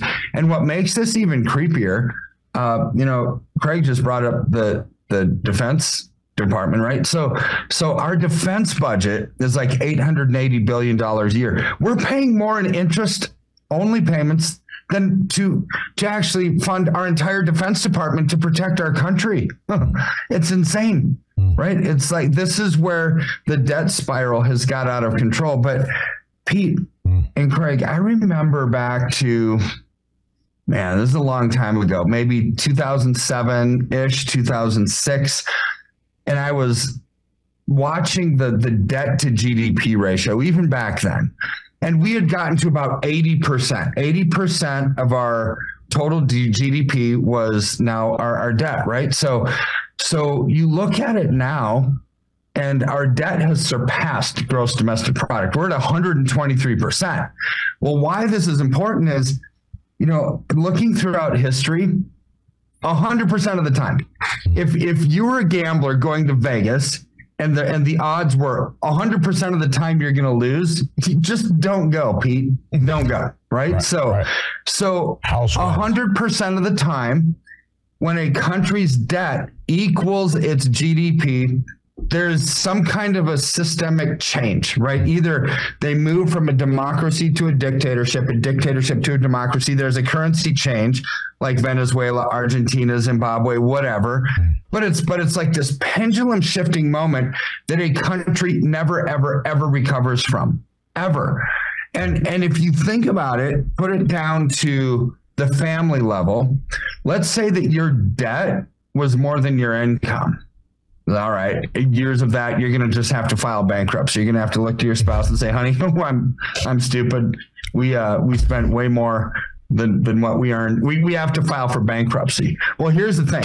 What's true for an individual is true for a country, right? This is why when we've got more debt than we've got income, productivity, gross domestic product, the country will go bankrupt, right? So here's where it gets even worse. Last week, the IMF came out with their projection by 2028, 100%, again, bad odds here, 100% of every country in the world, their debt is going to surpass their gross domestic product. So it's unsustainable moving forward. The world has to go bankrupt, right? It's like, how does the world go bankrupt, right? So, well, they just simply can't pay off their debts. They have to have a change. Right. So what's the change? The change is simply, how about central bank digital currency? How about we reset the fiat-based money creation of the Federal Reserve and the European Central Bank and the Bank of Japan and every central bank around the world, and go with something different. See, this is the big mask that they're saying, we're going to have this digital currency that's completely transparent, that we can actually control better than people using fiat, private money for money laundering and human trafficking and drug trafficking and everything else. I mean, that's their narrative. That's the story. But the ugly reality is unified ledgers. Like, I just saw this documentary that you all would love called the Great Taking, right? It's like, oh my word, they changed everything. Everything. I mean, Craig, I don't know if you saw, kind of the legislation that happened and so forth in 2008, 2009, after the big recession/depression that we had. They changed ownership at the banks of people's assets. So you think that your checking account, your savings account's yours? No, not anymore. Not since 2009. You became a beneficial owner, which means you transferred ownership to the banks, and now they'll let you use your money if they want you to use your money, if they have it, because the derivatives debt spiral exploded when Lehman Brothers went down and all these other companies went down and all these banks and financial institutions. And so how do you pay for that? Well, Well, let's not pay for it. Let's have the depositors pay for it, because we just changed how bankruptcy looks for financial institutions in America, and we changed ownership to the banks. Now the depositors are beneficial owners, is what it looks like, meaning, if we want you to have your money, we'll let you have it. You gave up your ownership to us. Too bad, so sad, right? I mean, this is the world that we're living in, where now it makes sense when stinking Klaus Schwab at the World Economic Forum says, you're going to own nothing and like it. Oh, no, we rephrased that. You didn't hear. We need to get you up to speed. We're going to steal from you, and if you try to stop us, we'll shoot you. Okay.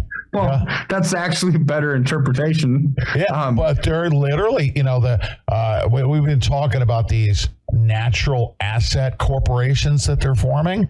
They're literally going to what is, what rehypothecation is they don't own it.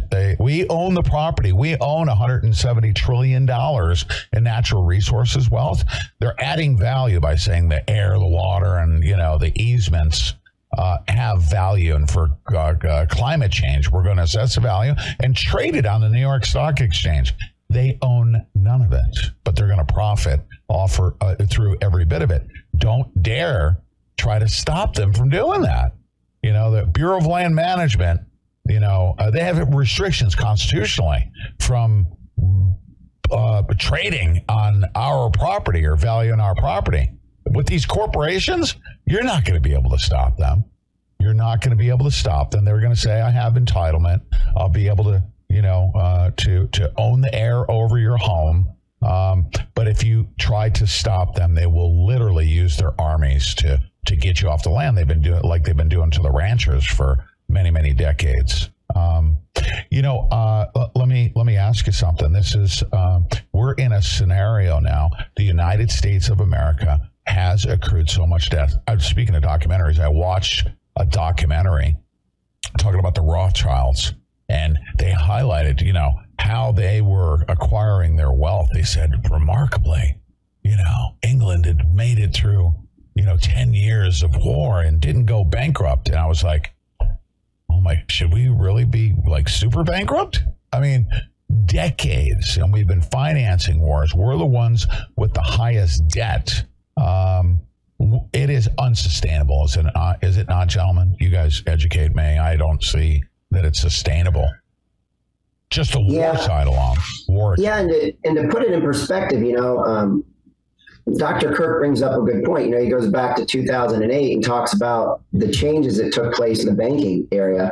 You go back to, 9/11 and the changes that took place with, freedoms that got taken, right? The Homeland Security, all these things get set up. Again, back to what we first talked about, where's the money going, right? So we get these money drains. I think a lot of that came after 2000 and, after the 9/11, right? Because a lot of things changed structurally. Then after 2007, 2008, the real estate crisis, again, just like Dr. Kirk was saying, a lot of things changed structurally. And then you look at COVID, right? Last false flag, and you get a lot of things, again, that are changing, structurally. And so these big false flags are big turning points, which I think most of us are aware of. But, and then you talk about the bioweapons labs, right? So now we know that that's a money funnel, right? We see these, the Vatican Bank, we see how that's a money funnel, right? So we see all these funnels where the money's going, and we look at these false flag events and we see the changes that take place in the aftermath of them. And I think that's how we can start to put it in perspective, of these big, big events. And so the question is, they're starting to come more rapidly. What's coming this year, right? That's the big question. What's coming now? Because we have this big election, this big, brick wall we're coming up against where, somebody's going to win and somebody's going to lose. How are they going to rig that game as we go into this? That's the big question in my mind. This is a big year. Yeah. I just need to fiddle and fidaddle. Right now, we are, guys, I know you're not in the business of predicting, but you can look down at the stick of dynamite that's underneath, that you're sitting on, and see that the fuse is being lit. So we're not going to predict when it's going to go off, but we can pretty much see, the fuse is lit and it's coming. You can try to calculate when the thing's going to going to set off. But we're not jumping off the dynamite. We're sitting on a powder keg of debt, right? Yeah, that will explode. This becomes totally weird and bizarre really quick. So we've been able to amass $34 trillion of debt as a country because we're the reserve currency of the world, right? We were the petrodollar. All oil settlements, all international settlements traded in US dollars, built-in demand for our currency, whether we wanted it or not, because other countries were doing stuff, right? So now here's where I'm truly not in the world of predicting, but there's stuff happening on a timeline that's actually happening right underneath our nose, right? So January 1st, what was that? 8 days ago? The BRICS nations, which they set in motion on August 22nd through 24th of 2023, when Putin said they were going to de-dollarize the world. How could they do that? Well, they added Saudi Arabia and United Arab Emirates back in August. Now they added Egypt, Ethiopia, Argentina, Iran. It's like Iran into the BRICS nations. So what has Iran been doing since then? Well, they're flexing big and they're saying, hey, OPEC, you got to cut production of oil, right? Because that's going to cause the price to go up. Why would they want that? If price of oil goes up, then people are going to spend less when they're tapped out, right? No. They're going to spend about the same on oil because everything in the world that we use basically is oil, whether it's plastics or rubber tires on electric vehicles or you're heating your home or car driving and flying, right? Everything uses oil. So who's the recipient? The oil producers. Who are now the oil producers? 6 of the 9 largest ones in the world are part of the BRICS nations, right? So here's where this is going to be a net benefit to them, a net drain on the United States and Europe, because we're not stinking oil independent. We're dependent on foreign oil, which is them, right? So in one fell swoop, they dismantled the petrodollar. They dismantled demand for the US dollar, which means they're going to have to print money like there's no tomorrow to fund the debt ceiling talks, which are coming up again real soon, to fund, Social Security, Medicare, which are very underfunded, right? They're undercapitalized in a world where we talk about all this global debt, Pete and Craig. It's like tons of it. The IMF came out last week with their numbers for 2023. The total government debt globally is 97.1 trillion. 97.1. So what's America's debt? 34 trillion. It's like nuts. We're like 35% of all global debt in one country. And we could manage that when we're the reserve currency of the world and we had built-in demand for our currency. We can't manage that anymore because the reserve currency just changed to the BRICS nations for all intents and purposes, not completely, but the BRICS nations comprise at least somewhere between 50 and 70% of the world's population. That's a big trading block that's no longer going to be using the dollar for oil settlement. This is a big deal. And we can't sustain that debt, which means to further, the conversation that Craig and I were having, systemic change. They've got to change the monetary order of the world. And sadly, it's not going to be us. I mean, that's the sad reality. No, and look at that visual representation, everybody, of what Dr. Kirk just said. The United States is right here. I mean,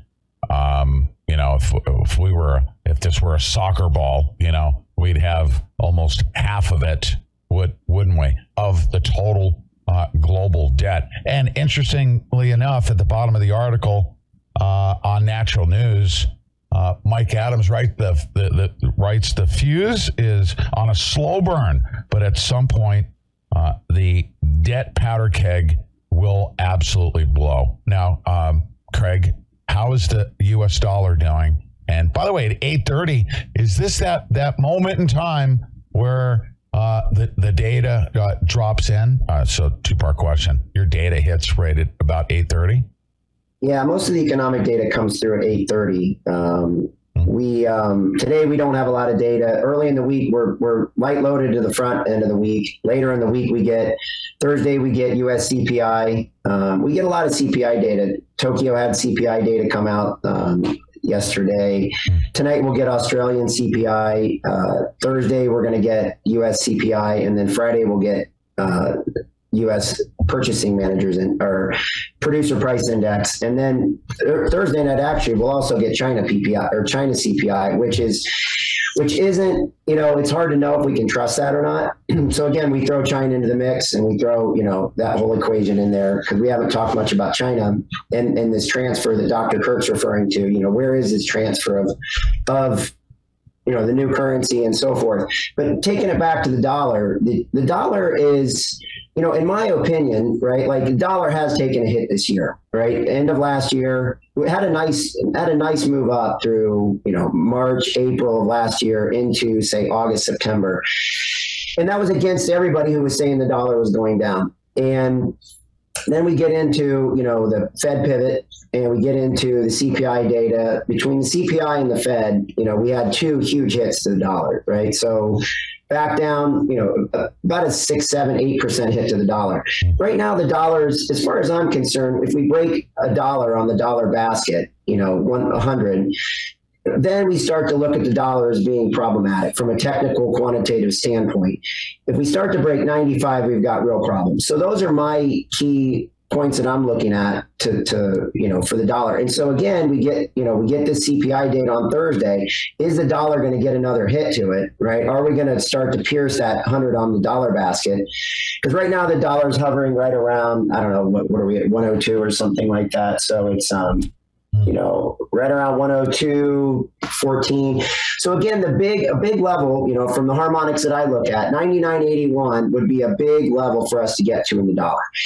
There's a lot of things that are kind of stranded right now. The dollar's stranded, the metals are stranded, the bond market's stranded, a lot of currency markets crude oil's stranded. There's a lot of markets right now we don't have a lot to lean against. So, we're looking for something here to complete a harmonic so we have something to lean against. Silver would be one that would be nice to see it lean against. The dollar might be one. If we got 99.81, what happens at 99.81? Does it break it? Or does it hold there? That would be a significant thing for my world, is to give us a benchmark. So when Dr. Kirk's saying, if we break 99.81, I'm totally in his camp, right? We break 95, we start to really get in that camp of the dollar's cooked. We're at that point. Now I can make a case for the other side. That's what I always try to do, is making a case for why the dollar could go up as well. I know it's hard. It's getting harder to do that, but there is a case to be made. And so we can cover that at some point if we want. But we've been watching the mass purchases, central banks buying up gold. All right. Another thing I'm looking at, just from a novice's perspective, is where are they buying, but not buying, making purchases, but basically getting away from cash, Dr. Kirk, and buying stuff. You know what I see that as, especially as they know that the monetary system is collapsing, they're coming up with a new one. I call it conversion. They're moving away from what they know is going to be a tremendous loss. And you can lock it, like you buy some dirt, you buy some land that's going to maintain its value. Outside of like gold and silver, making big purchases by central banks of gold. Do you look at that? Is it conversion, or is it, like, for instance, Bitcoin? Oh man, Bitcoin's exploding. And they're out there saying, there's a lot of chatter out there saying, oh yeah, with the downfall of the dollar, there's an increase in the, stupid moves with Boeing. I don't see it that way. I don't trust that upswing there. I see it as a potential way to steal from us, right? Well, you don't know who owns Bitcoin, for crying out loud. And so the funny thing about Bitcoin is you've got BlackRock. By the way, can I just interject real quick? It's not anonymous. It's not, somebody can control that thing. Everybody sees the ledger. You have access to it. Yeah. And yeah, you look at it, and BlackRock is wanting to start a crypto, basically Bitcoin ETF, right? So it's going to the SEC for a vote. This is just supply and demand. I don't know if it has much to do with the dollar. I think it's just, wow, You're going to have an ETF, so every 401k IRA on the planet can now invest into cryptocurrency through a paper version of it, which before you had to get some kind of a weird coin wallet, and it was illiquid and you couldn't get out of it. And I mean, it's easy to cut people off from buying or selling when it's digital, like they did with the Russians, right? So Coin Wallet, Coinbase actually said, hey, anybody who has a Russian IP address, you can't get your cryptocurrency. It's like, what? And people said, yay, good job, Coinbase. This is awesome. You're sticking it to the Russians, right? Well, expand the story. What if it's Christians? It's like, what if we don't like the church that you give to? We're not going to let you do. Or what if we don't like the gas guzzling truck that you're putting gas into? I was like, we're not going to let you access it either. Or what if they don't like it that you donated to the Trump campaign or any campaign that's against what their globalist agenda is? Well, then they cut you off from there too. So don't take it as like this is a victory because we cut the Russians off from their money on Coinbase and all their cryptocurrency wallets. It's like, this isn't an attack on our freedom, right? Which is why the central banks of the world are actually getting rid of paper currency. They're just getting rid of it, right? Our M2 money supply is going away.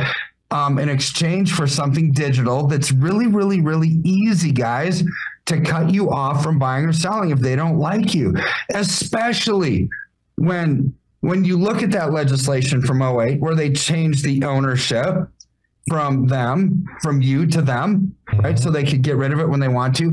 Couple that with the bill, or not, it's not a bill, it's like an administrative ruling from the Bank for International Settlements in 2023, where they unleashed their stupid unified ledger. I mean, good grief.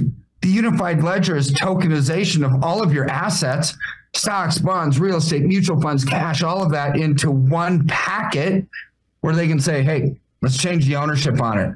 Why do we have precedent? Because it was passed into law in the United States in 2008 after the big crisis, right, where they changed the rules for bankruptcy for financial institutions to protect them, not to protect us. It was to protect them from massive derivatives exposure and losses. They put it on us, which is the same kind of thinking of a bail-in tax. Right. Yeah. So that's the same methodology behind a bail-in tax instead of a bailout where the government, basically buys everybody out. No, they're still buying them out, but it's with us, with our taxpayer dollars, with our deposits. I mean, because it's our institutions, right? It's our bank. We have a vested interest in making sure that JP Morgan Chase or Bank of America or whoever we bank with stays in business. So therefore, why don't you just do a bail-in tax? Better yet, don't even call it a stinking tax. Just change the law to have you be a beneficial owner so they can take it whenever they want to. That's how insidious this whole problem is. Is it not? And either of you could answer this. I don't like picking on, for instance, the jobs producers that become a billionaire. I mean, I'm all about, that level of I'm talking about the upper echelon where there's 5 families. One example. They always make a decision. Oh, my goodness, we're going to go ahead and create an auto industry, right? Although we've got a lot of horses and buggies, we've created an auto industry. Well, not everybody can create an auto industry. Where did all the horses go? And we had no choice. I mean, seriously, think about it, how they created the auto industry, mass produced it, and through war. And then I want to know, Craig, where did all the horses go? And who made a decision to wipe that entire thing out and we're left holding the bag, right? I mean, you see what I mean? You can use that analogy. I use a lot of analogies, but these are the cartoons that I have in my head. I'm like, where did all the freaking horses go? We were a horse and buggy 1 minute, and somebody came up with a great idea to mass produce, which is awesome. It's very innovative, but they're the ones that are doing the same thing, like AI technology, so on and so forth. The select few at the top say, oh, we're going this way. Here we go. And we're down here left holding the bag. Yeah. Well, and that's the appeal to cryptocurrency, right? Is that, it basically fractures the banking system theoretically, right? But I'm kind of in the camp with Dr. Kirk in the sense of, governments can regulate cryptocurrency, whether we think so or not. They can come down, it can be militarily controlled, it can be economically controlled in some fashion, because it's right to be able, it's on the platform where that can happen. Now, you can store it offline, there's a lot, I understand all that. The beauty of gold and silver is you can physically hold it, right? You can hang on to it, you can touch it, you can hold it. It's been a store of value for a long time. The big thing I'd like to ask Dr. Kirk is, at this point in time, going into 2024, as we could be facing another false flag, we could be facing, election turmoil, global unrest, no matter which way it goes, right? Whether it goes in the camp of, the conservative or, the liberal or, and let's even forget about the whole political two sides, but where would be a good asset allocation, for silver and gold? Like if someone had $100,000, you probably wouldn't recommend completely dropping, bonds and stocks, but where would be an allocation? What would that look like for you guys? Well, it's a really good question. Everybody's different, and I'll answer that. But I'm still thinking about Pete's question of what about the horses? so John Rich, you guys remember let's see, John Rich with Big and Rich. He wrote that song, Save a Horse and Ride a Cowboy. It's all I could think about. All right. When you were saying that, it's like, you got to save a horse, just ride the cowboy, right? So anyways. But isn't that a good question? But the point is, who made that decision? It's a very small group of people, right, that made that decision and said, oh, my goodness, well, this thing's falling apart. Well, whose fault is it that it fell apart? And can we be a little bit more or less volatile in our transition to your new system? Yeah, so I think, in answering Craig's question, it's those same people that kind of tell us what we should do, right? So, for example, you look at what Warren Buffett did a few weeks ago. He sold $27 billion of his own stock, right? He's just sitting in cash. And why? Because he doesn't see that there's a good outcome here for the markets. He's just getting out of Dodge. And his own CFO and the own people of his own company said, well, yeah, we're getting out. The stock market's at like these extreme valuations right now. We want to buy low and sell high. We're going to get out and we're just going to sit in cash. Which I wouldn't sit in that much cash. I mean, good grief, that's a lot of cash when banks are failing and they're undercapitalized. But he's Warren Buffett. He'll persuade the banks to make sure that he gets his money, even if we don't, right? Oh, of course, yes. So what's he going to do? Well, he's no surprise. He's a value-based investor. He wrote books about this. He likes to buy companies at huge, massive discounts. And then, he's the savior, right? He bought these companies when they couldn't afford to survive. And then he just makes an absolute fortune going forward. So he's expecting a huge collapse. So if we look at that and answer Craig's question, it's like, what is a proper allocation?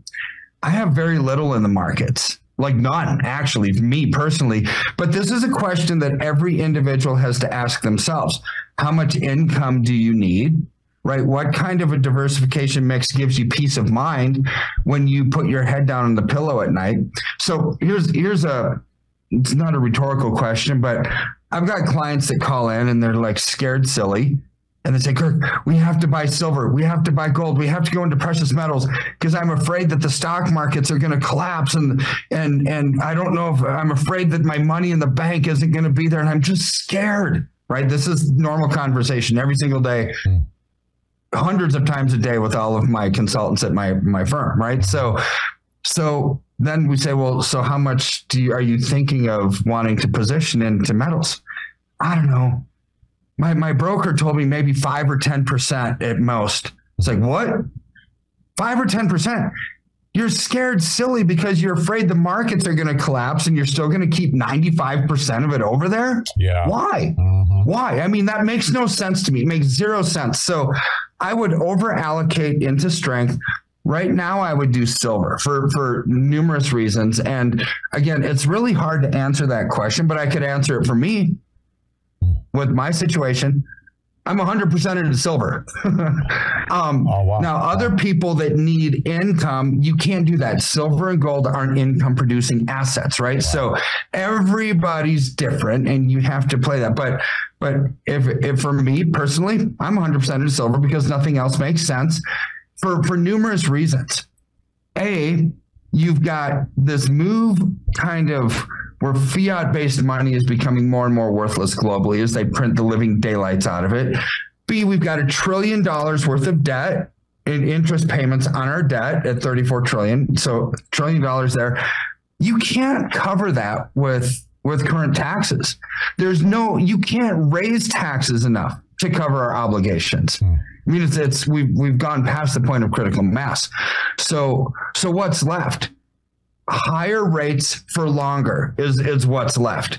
Because if you start to lower rates like what Yellen and Jerome Powell said they're going to do, that's like, oh, we can pause this time and we're going to start cutting rates next year. No, you can't, because you haven't won the war on inflation. You simply can't. You can do it once to actually save face and show the world, yeah, we lowered rates because we said we were going to do it, but they're going to have to raise because inflation keeps persisting, especially with the BRICS nations taking away demand from the dollar. We're going to have to print our way out of it. So what does that do? What is the normal policy mechanism for a central bank to slow down inflation? Either A, they stop printing money. Nah, that's not going to happen. They need the stimulus money. They need everything because nobody else is funding it. Or B, you raise interest rates to slow down inflation. So I would go with the mantra that we've been hearing lately, higher for longer, right? I think we might get a couple dinky little rate cuts. It's going to be much higher than what it has been, maybe lower than what it is today by 50 basis points, but it's going to stay at this high level, which is going to pinch everybody. See, this is their catch-22, Craig. If you lower interest rates, inflation is going to skyrocket. If you keep raising interest rates or keep them where they are, you create this massive recession. Oof, not a good outcome either way, right? So they're caught. So when they're caught and there's not a good solution, I go with the only solution I know, tangible assets. It's hard to manipulate inventory. Either you have it or you don't. And they tend to go up in times of crisis like what we're seeing. Yeah. Well, and I think that gets back to the horses, right? You know, where are the horses? You know, that's where you're putting your horses, you know what I mean? And where's the rest of the world putting their horses, you know? And that's the key, you know, is not so much what the people at the top, that's, you know, we're getting out of that paradigm of, you know, everybody's controlling what we are doing as a mass society. I mean, that's part of why this show and other shows like this, you know, where people are trying to figure it out for themselves, what does matter. And so instead of, you know, following the electronic vehicle horse or the, you know, these new innovations, you know, the key is we probably are entering a period of time where you got to pull your horses back in the stable a little bit and, you know, and figure out what's right for you, you know, and because if we let the next event, right, the next event could be big. That's my big concern is that this year we need to start preparing for that because the event could be big, you know, and that's why I asked that question of what is a good allocation. It's good to hear 100% silver in some senses, you know. You know, like you said, everyone needs to figure it out for themselves, but that's interesting. And we're always trying to outpace them, outrun them. And I'm talking the upper, you know, echelon, of course. They design a new system. I want to read this great article, actually, the end game. And it's this one paragraph, as it's stated. Never before has a system benefited so few at the great expense of so many. If this is not inherently unstable and unsustainable, physical control as opposed to rule by deception requires enormous energy. Can this be sustained while destroying all economies, abusing all people globally? They do not know how to build back better. Look at their footprint around the world, the destruction, the economic devastation, you know, through the wars, this rinse and repeat. And I hear some of these progressives standing at the podium talking about Hegel. You know, they will create a crisis so that they can benefit so heavily out of a crisis. Wars, look at BlackRock and all of those entities that were hovering before the country was even on its last breath yet. They were already talking about rebuilding it, right? Now we're looking at the Pacific Theater. But anyways, that's a big jumbled pile of questions. But very simply put, what is the new horse? AI technology, for instance. They're already talking about, everyone's going to be out of a job. There's going to be a shift. And then they're talking about this new decarbonization or whatever. They're trying to create their own currency, economy, and system, plus AI technology. And again, all the horses will be obsolete, right? Where do we go? What's the end game, and how can we outpace them? Well, you outpace them, for me, is what are the commodities? What are the things that they're going to need to accomplish their goal? Right. So if it's solar panels, it's like, okay, that needs silver. If it's fuel cell technology, here's the cool thing. Used to be platinum that was needed in fuel cells. Research has just been finished. Some, I don't know, research university, I can't remember the one, said, no, we can now use silver. Right. Good grief. If you are a manufacturer doing fuel cells for like Tesla or all the electric vehicles or whatever, and you needed platinum, and now you can exchange it for silver, instead of $1,000 an ounce, pay $25 an ounce. What would you choose as a manufacturer? It's like, okay, I'll choose the cheap one, right? So I think the demand for silver could go up like 10x, right? And with everything that they're doing, we can't really stop it, individually, but what we can do is identify what they need, the components that they need to accomplish their goal. Well, we invest in it. Same reason that just amplifies our position, Pete. I'm not investing in it to help them. I'm investing because they're going to try to get their way. I'm investing in silver because it's a great asset. It's a way to maintain our freedom. You can use it for barter in a worst case scenario, but their desire to accomplish our goals are going to cause the price to go through the roof. Okay, so this is where I distrust like the cryptocurrencies, because the natural reaction would be like the central banks, for instance, started buying up tonnage, hundreds of tons of gold, right?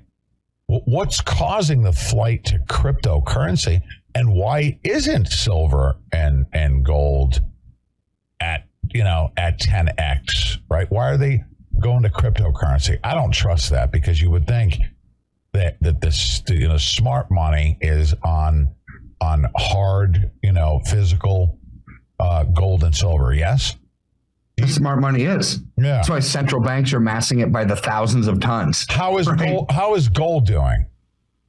Gold was up 17% last year, which is amazing given the world that we're living in, right? So, and it's only going to get better. I mean, that's like the beginning of a cycle, right? So when you've got central banks amassing thousands of tons, China has over 5,000 tons, Russia has 1,000 tons, India, Kazakhstan, Uzbekistan all have like somewhere between 200 and 600 tons each. Let's see, who else? United States, our Federal Reserve has 8,500 tons. The European Central Bank has 10,500 tons. We're not talking about ounces or pounds. We're talking about tons. It's a lot, right? So why? To what end? Why are they doing that? Well, maybe they know that there are two possible reasons. Number one, they're going to central bank digital currency. They want to be the world's reserve currency. And they say, hey, we're backstopping ours with gold, because they know that the mass population of the world wants something that's real and tangible. So, hey, their carrot's looking pretty nice. Let's invest in theirs. Or they realize that there's going to be massive opposition to what we're bringing with central bank digital currency. So let's have a plan B. Let's back up our currency with gold. We want to be the world's reserve currency, right? So we've talked about this before, Pete. Texas has pending legislation for a state chartered bank backed by gold. You know what happened yesterday? Oklahoma doing the same thing. Oh, really? Wow. A gold and silver vault in Oklahoma to match what Texas is wanting to do. It's like, seriously, states are starting to oppose the federal system. FDIC, the FedNow app, the Federal Reserve say, we want something that's tangible, something that's real. We want control, which the founding fathers would be, basically cheering and in their graves, right? Because that's like, this is federalism the way that we wanted it. If states can do something, then they should. If the states can't do it, and it's only, the federal government can do it, like maybe a national defense, and states have no right to do it. So this is federalism. Is banking something that can be done at the state level, or does that have to be federal? No, it can be done at the state level. So this is the way that the founding fathers envisioned it, is competition of currency, right? So you don't have one big monopoly of currency that has the ultimate power to control. That's not good. Yeah. And Dr. Kirk, we have a few moments here. I don't want to speak to the specifics because, the goon squad is going to try to bust us up, of course, cut our phone line so that we don't talk. If there is such a thing, we're wireless, of course. But have I not been pestering you within the past week or so about silver? Yeah. Yeah. And you have. Yeah. And because, everyone has to make their own decision, but also you're feeling a level of anxiety. Again, who was it that said it? Was it Craig or you, Dr. Kirk, that said, why do you have 5-10% allocation when we're talking about where your money is, 95% of your money is in an area that everybody knows is going to fall apart? It is. So increase your allocation. But I want to tell everybody not what to do, just share with you what I do. See that number across the bottom, 720. Oh my goodness, I can't see it. It's 605-3900, right? And increase your allocation. And it's actually affordable in units, buying 1 full ounce of gold versus 1 full ounce of silver. It's for everybody, right? I had somebody tell me close to me that said, I'm pulling my 401k, and they made the decision on their own from the conversations that we've had. That's awesome. I mean, this is everybody's individual decision, right? You have to do what's best for you. My recommendation in the world that's falling apart, stop listening to the mainstream media narrative. Stop hearing that, Biden's doing great. Bidenomics is awesome. They're creating jobs. They've won the war on inflation. No, they haven't. And no, they haven't. The job scenario is the worst that we've seen. The new job numbers that came out last week, some of the worst ever, right? Like 1.5 million jobs lost. And so they're not creating jobs. But how would they manipulate it to say that they are, even though they're not? Easy. Let's say you worked at Honeywell, you're an engineer, make $150,000 a year, they lay you off. So then you have to feed your family. So I got to go work at Taco Bell, I got to work at Wendy's, and I got to work at McDonald's, working more hours than I worked before, but now my total income is half of what I used to make. They would count that losing 1 job, gaining 3, gaining 2+ jobs, right? But the income is half of what it used to be. So they would call that a net result of 2 jobs being created. In essence, it's 50% of the income that was reduced. I mean, this is bad, right? But this is how they manipulate the numbers. And I don't believe any of them because people aren't working. I can look around. It's not like the stores in Main Street, Denver are all of a sudden saying, so no jobs available right now. We've got everybody that we need. No, if the business is still in business and there's not a for lease sign on the building, it says for hire. They can't find people to work. Yeah. Oh, yeah. Dr. Kirk, I put everybody the number across the bottom of the screen, and I love his approach, his consultations, because everybody's got questions, especially me. So that's what I'm trying to encourage you to do. You're not going to be harmed by picking up the phone, calling, and then, because everybody's situation is different, of course. Yeah. Dr. Craig, Dr. Kirk,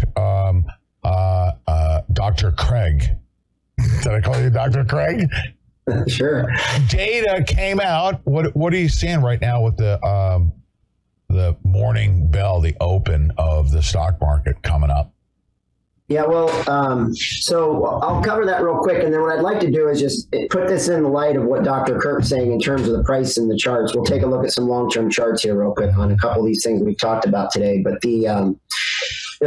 Yesterday, we saw Bostic. He's one of the Fed members come out about midday, right? That was one of our big talking points of the week. We have 2 Fed speakers in the U.S., and then we have the Bank of England Governor Bailey, who's expected to speak. We were looking to those to see what kind of talk they put out this week, right? And so yesterday, Bostic came out. We had just a massive recovery rally yesterday in the stock market, 400 or 500 points in the Dow, which is just, and it was straight up, so it's getting very concerning to me because we're seeing, as we approach the end of the year, we had this massive run up in the stock market, the strongest I've ever seen in terms of that interval of time. So I've seen bigger moves in my, 30 years of doing this, but, that was the strongest move I've seen in such a short period of time. And so now we're seeing the same thing yesterday, the same kind of activity where we see this massive run up. So that's what we're watching in the stocks, right? If we take a look, I'm going to take a quick look over here at gold. And this is gold from 1980. You can see here we have 1980 right there. We have 2001, so right around, the 9/11. And then here's 2011 when it hit a major peak back in here. And you can see we're trading against this trend channel, right, that we've established. And so this is concerning, right? This gold's on the verge of breaking out on the upside. It doesn't mean it can't come back down in here and retest this channel. But at this point right now, this is the big concern up in here, is the, this 4 times we're touching this upper channel. So that's one big concern in gold. Gold looks like of all the markets, it's the one that's most ready to run. If we take a quick look at silver here, here's silver. This is the big run up in the 1980s when the Hunt brothers tried to corner it, right? We get a bottoming back here in 1992, a big long base that occurs. 2011, again, that same kind of spike we just saw that created the upper end of that channel in gold. We see the same thing here in silver. And now we're basically trading right in the center of this big long-term range, this 40-year range, 50-year range that we're looking at here. So this is the big thing. We're looking at this little wedge to see which way does silver go. Obviously, if the metals start to go, that's what we're looking at. And then let's take one quick look here at the dollar, because the dollar is what makes a lot of this stuff tick, right? Dollar goes up, commodities tend to go down. Dollar goes down, commodities tend to go up. So if we look back around 2000 here in the dollar, right? This is looking back into so this is 1985 right back in here. This is 2000 up in here. So we get this 2000, then we get to 2008, we create this low down in here. And now we've got this wedge building, and the dollar is actually on the upside of this wedge. We're going to look very closely here at this level. This time frame right in here is what I'm looking at. So this, mid 2024 to late 2024 is the point where we could really see this dollar establish itself. As long as it stays above this area, what we call a converging triangle, this area right in here, as long as it stays above this, the dollar's bullish, right? But that's at 95. So you can see I said 99.80 is our first level of the dollar. If it breaks that, we've got some problems. If we break this 95, the dollar's in big trouble. So those are the big things I'm looking at in terms of perspective, in light of what Dr. Kirk said. So you can, get a picture in your head of what this looks like and what an allocation looks like for you. Dr. Kirk, great segment, awesome segment. Things are going to get hot and heavy, I think, here in the coming weeks for many different reasons that we've already discussed. So that's why there's a focus in this direction, and there's a direct correlation between all the stupid stuff we're seeing in the news that keeps us distracted and what's happening with our wealth being offshored. But thank you very much, Dr. Kirk, for joining us. Thank you, everyone. Make sure you dial that telephone number, contact Dr. Kirk for a consultation. And Craig, we will be doing a segment tomorrow, full segment, first thing. Is that correct? Yeah. Okay, excellent. Yeah. Guys, thank you very, very much. Very much. Deb Jordan has not done I'm sorry to catch you off guard. Sorry about that. All right. Sure. All right. So this is what we're going to do for the remaining balance of the show. Last night, Deb Jordan, you heard Dr. Judy Mikovits. I did, yes. Yes. Hold on one second. I got to turn you on. Sorry about that. No, you're okay. A lot of switching and recombobulation going on here. So last night, good morning. Hi, how are you? Good, okay. Last night, what Dr. Judy Mikovits dropped multiple bombs, okay? And that led me to a discovery that we're going to talk about after we take a break here. And that is, I'm starting to understand, and Craig is he's in the green room right now. Did I send you the link on Taiwan's bioweapons lab, Craig? Yeah. I did. Okay. Yeah. I didn't even know that the U.S. was encouraging Taiwan. Now, if you remember, we just got done with Ukraine, right? Russia's going in there, dismantling their bioweapons program. Then they asked Victoria Nuland, are there bioweapons labs there? And she's like, well, we're just doing it for preventative. Right? Right. Do you trust them at all? You know what a level 4 lab is? It sounds ominous, though. A level 4 lab is to contain pathogens and viruses that there is not a cure for.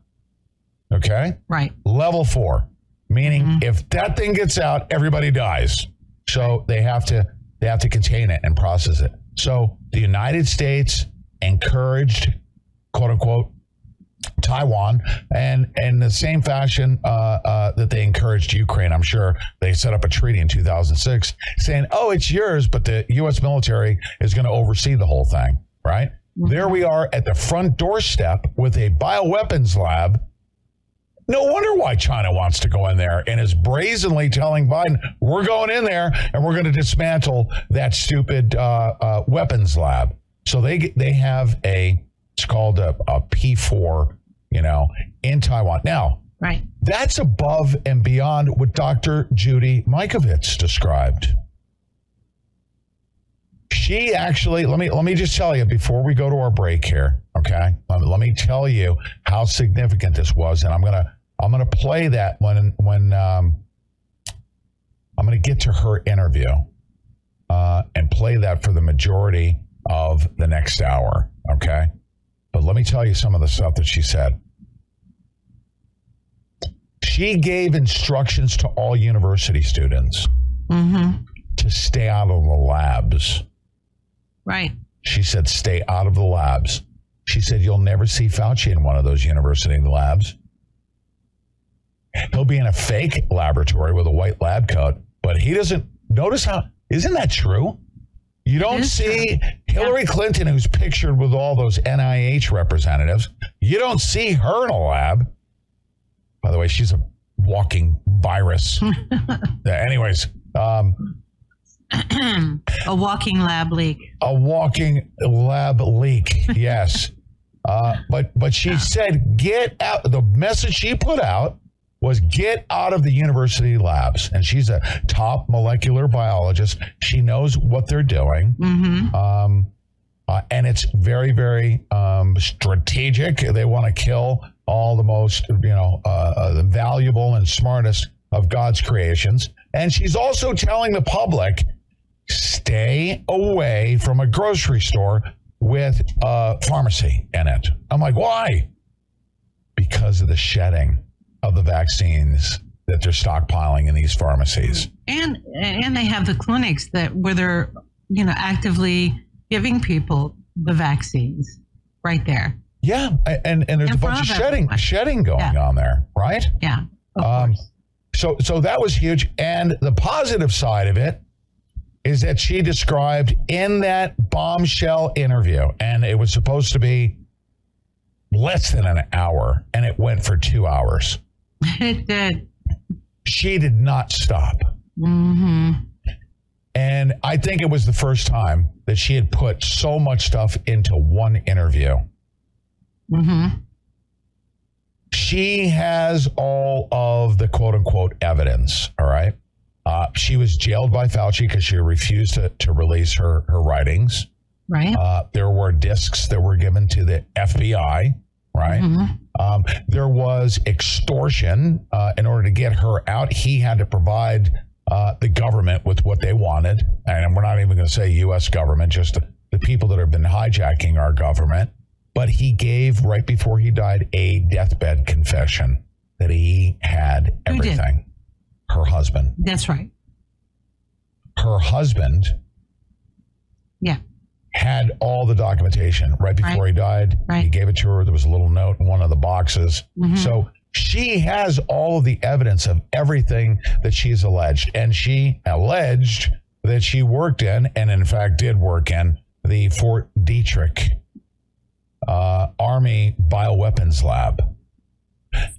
She basically blew out the thought of a Wuhan lab leak.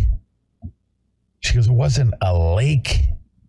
We delivered it to them, right? Right. It was intentionally released, she said. That's what she says. And she was adamant about it. Okay? These people are evil. They're going to just continue to escalate. She knows their methodology. She knows their research in AIDS, right? Was actually a way to figure out how to propagate AIDS, okay, the HIV virus. Right. Right? They said, oh, there should be no problem with injecting these people with the AIDS virus, and they knew what they were doing because she had done the research as to what impact it would have on human beings, right? And they intentionally injected people that they said, for instance, Fauci said, oh, pregnant women aren't going to be impacted by this. Let's inject. And a portion of the ingredients on what they were injecting them with was the HIV virus. It's a very passionate interview, I have to say. So let's go to a break here, and we will be back in just a few minutes. Wow. Let's go, Brandon. Oh, there's Lincoln. All right, you guys. What is that? Really? Jumping down the coast.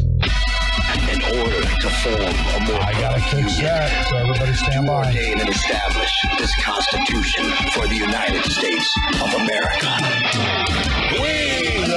We're going to get to our top news headlines, and then Dr. Judy Mikovits. Really?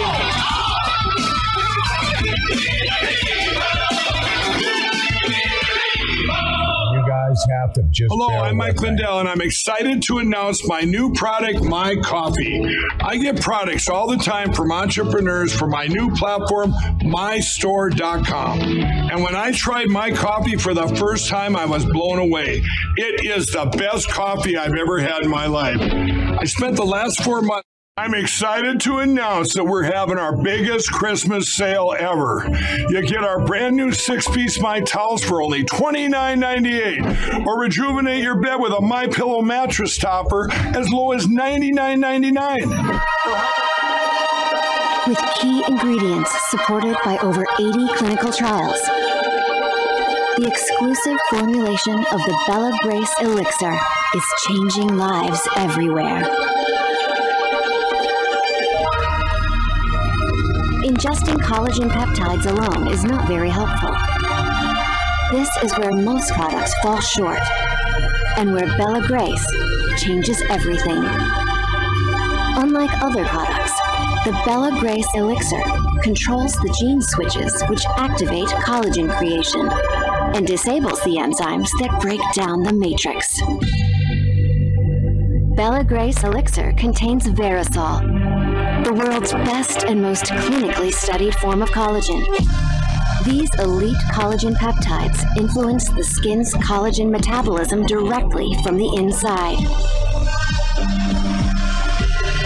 Nature's most powerful antioxidant. 6,000 times more potent than vitamin C, Astaryl astaxanthin prevents the activation of gene switches that drive inflammation and activates the gene switch responsible for cellular repair and longevity, forming bridges across cell membranes, protecting them from free radical attack. Amazonian cat's claw suppresses the enzymes that degrade collagen and our skin matrix caused by oxidants and inflammation. It simply turns the switch off. The world's most studied collagen, plus activating the genes that make collagen, plus switching off the genes that break down collagen, has resulted in something the world has never experienced. The Bella Grace Elixir. Start your 30-day Bella Grace challenge today.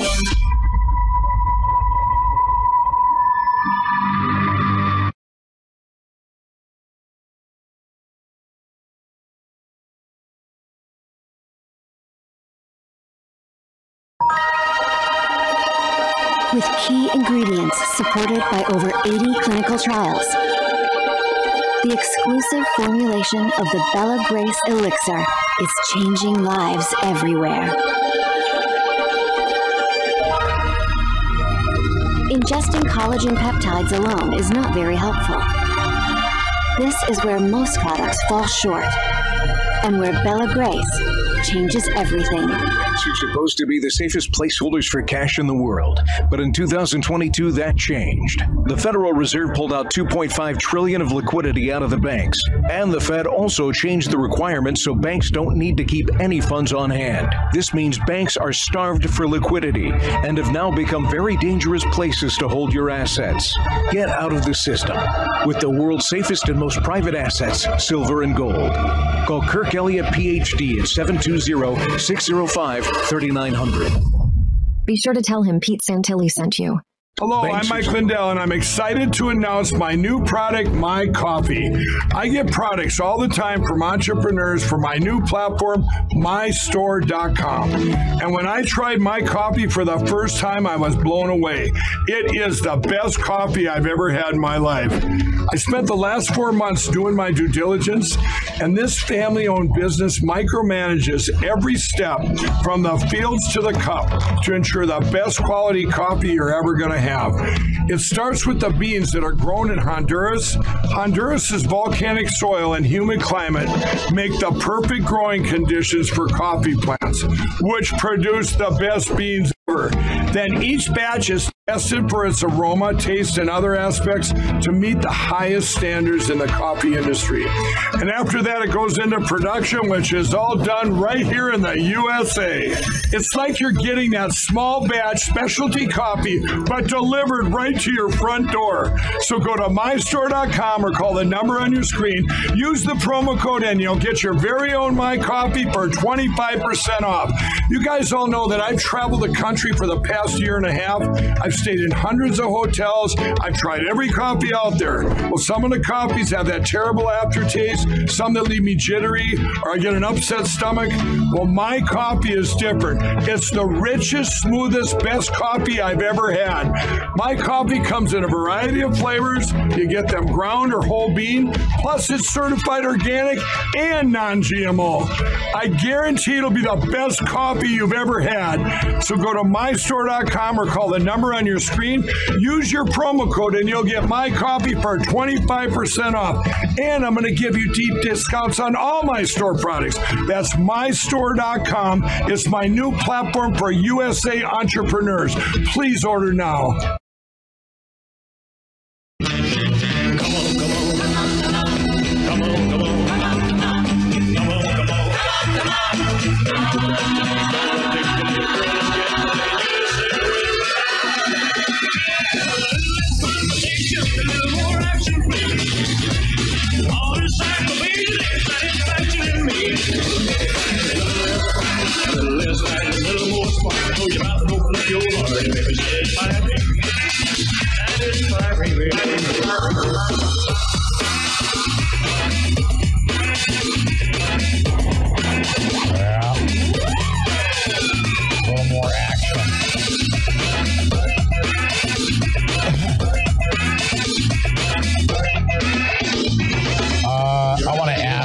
Everybody in our threads, do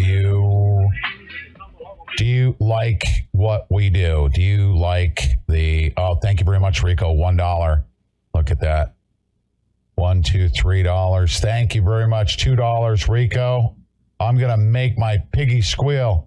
Here it goes for me and Lucy. Thank you so much.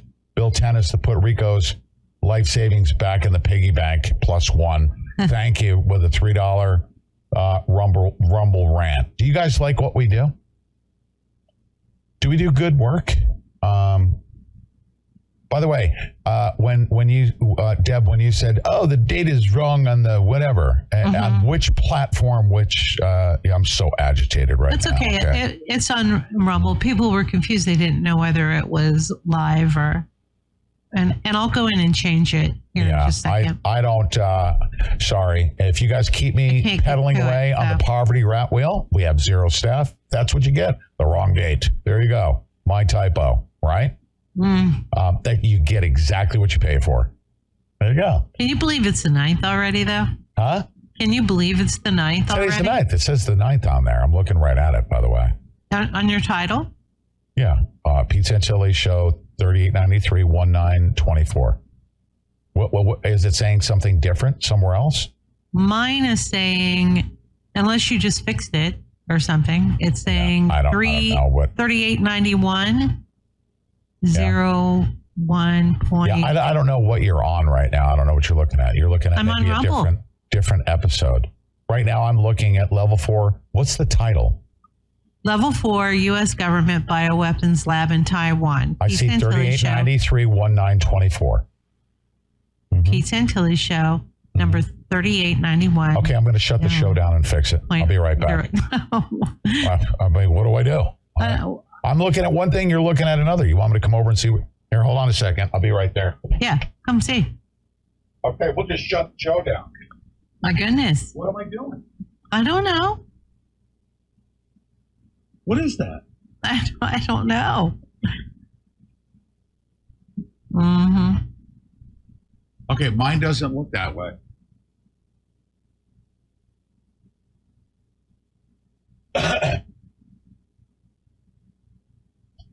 Mine. Oh, I see. Thank you. Thank you. Nathan fixed it.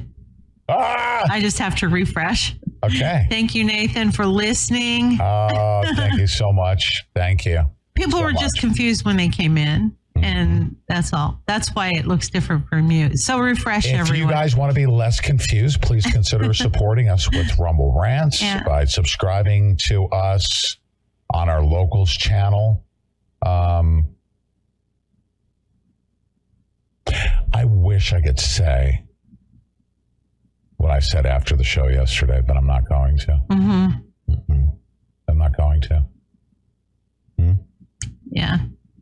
Well, I want to ask everybody to please send your prayers to Angie. I know you all love her.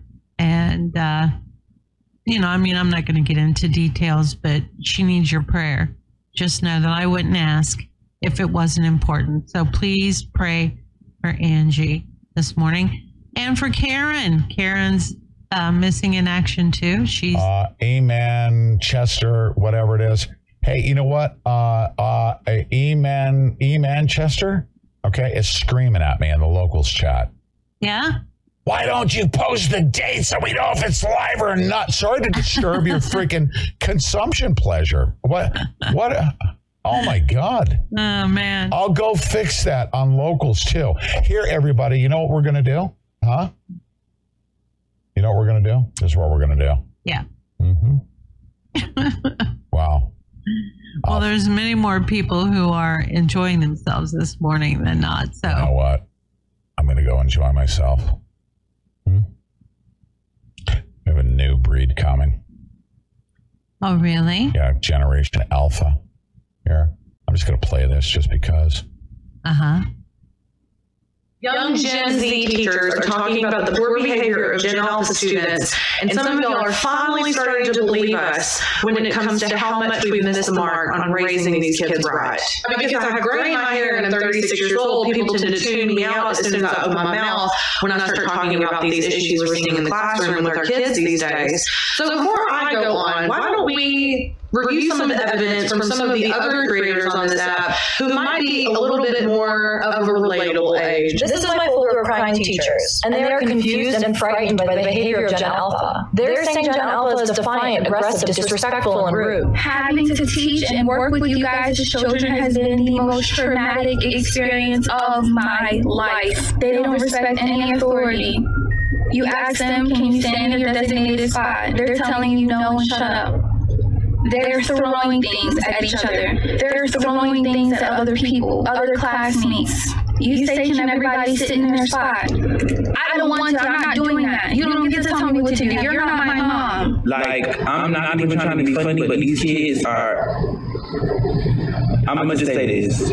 I teach 7th grade. They are still performing on the 4th grade level. I'm a middle school teacher. I'm also 22 years old.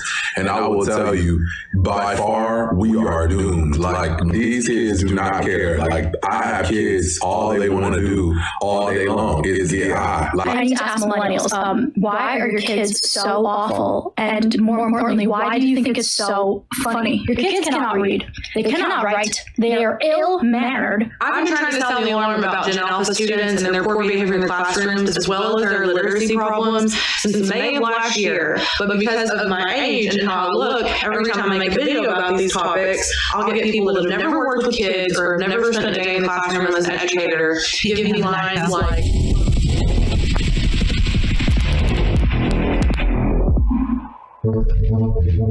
A viral video making the rounds has utilized Google Earth's history tool to show what appears to be mass graves on Epstein's island that were dug shortly after his arrest in 2006. In September of 2002, in the center of the island, Google Earth shows that there was nothing but a bare mound of earth. In March of 2005, the Palm Beach, Florida police began investigating Epstein after a mother reported that he sexually abused her 14-year-old daughter. In July of 2006, Epstein was arrested by the Palm Beach Police Department on state felony charges of procuring a minor for prostitution. Hours later, he was released on a $3,000 bond. A few months later, in November of 2006, Google Earth shows that the previously bare mound has what appears to be mass graves freshly buried on top of it. During this time, Palm Beach County State Attorney Barry Christian is accused of giving Epstein special treatment, and the FBI begin an investigation. In 2007, federal prosecutors prepare an indictment against Epstein, which is held up in the courts for a year.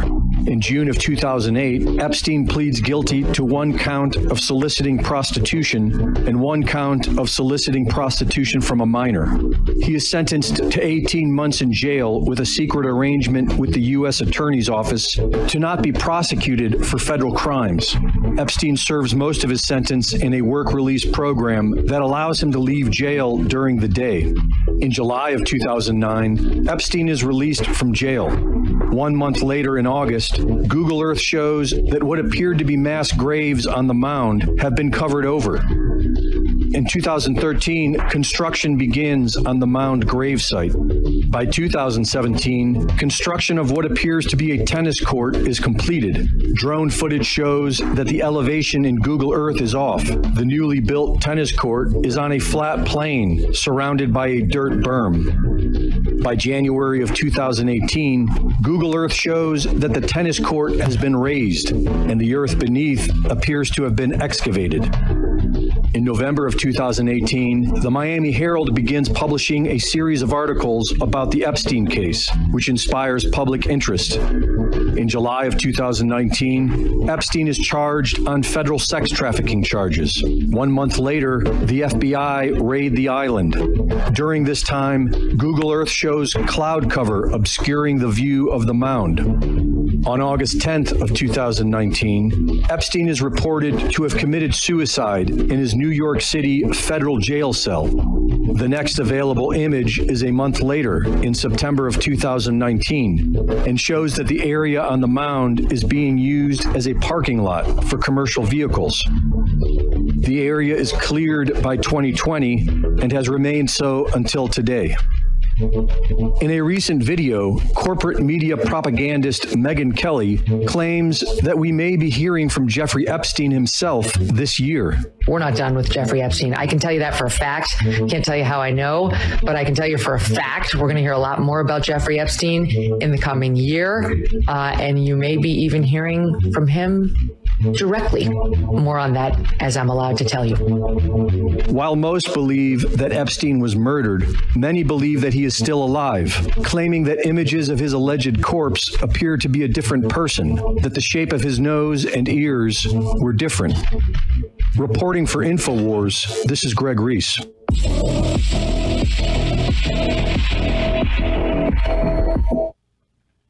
Okay, Deb.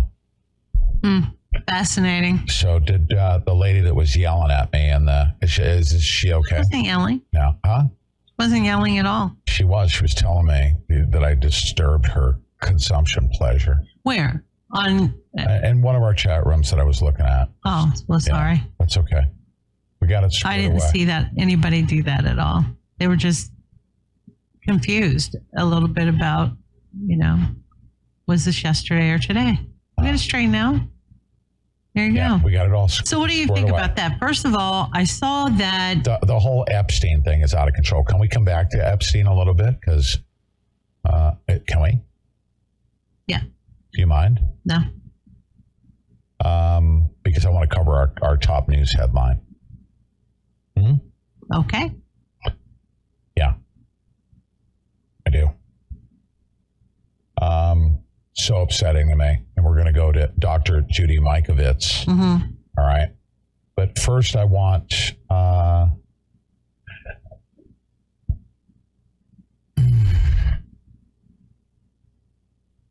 do I say this? How do I say it? Screaming at a bunch of people that they're going to come and kill that refuse to defend themselves just seems like a uphill battle, we'll call it. You know what I mean? Mm-hmm. Remember what I told you one time? I just felt like I almost shut the show down and just went to church.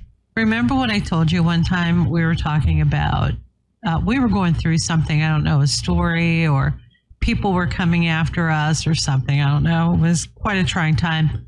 And I told you it was like going up, it's like going up a muddy hill, in boots that are like, well, you're sinking up to your kneecaps, right?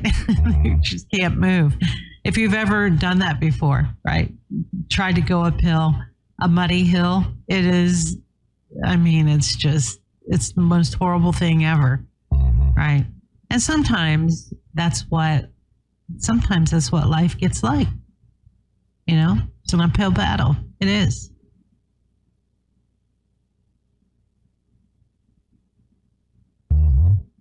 It is.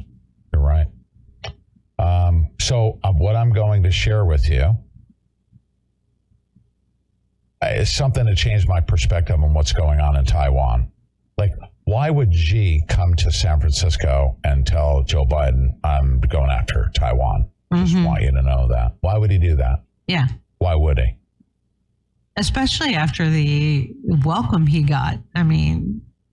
With the Chinese flags and, they shut down, they cleaned up San Francisco just for him, right? Yeah. Got rid of all the homeless, cleaned up all the feces on the street. Then I was looking at, this is what I discovered, all right? And another thing, and I'm still suffering through this. I told Nathan last night, I said, I'm going to go do some things, but first I need to go throw up. Okay? Yeah. Because I studied James Holmes, okay, the neuroscientist that he and his dad, who worked for FICO, all right, and if you don't know who he is, hold on. James Holmes, Sr., worked on screen flicker technology. Right. They're neuroscientists. And then come to find out James Holmes considered launching a bioweapon to kill a whole bunch of people. Thank you, Kel. All right? Congratulations on $2024 $20 Rumble Rant. We certainly appreciate that. Thank you. Thank you so much for your support. Thank you.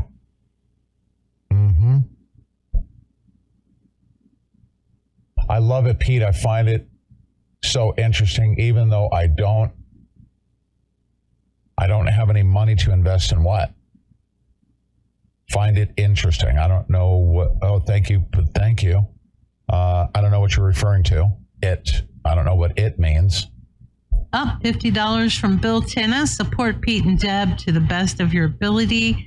It's all equal in the eyes of Pete. Thank you. Thank you so much, Bill Tennis. Thank you. Here come bad news, talking this and that. Yeah. Give me all you got and don't hold it back. I'm struggling.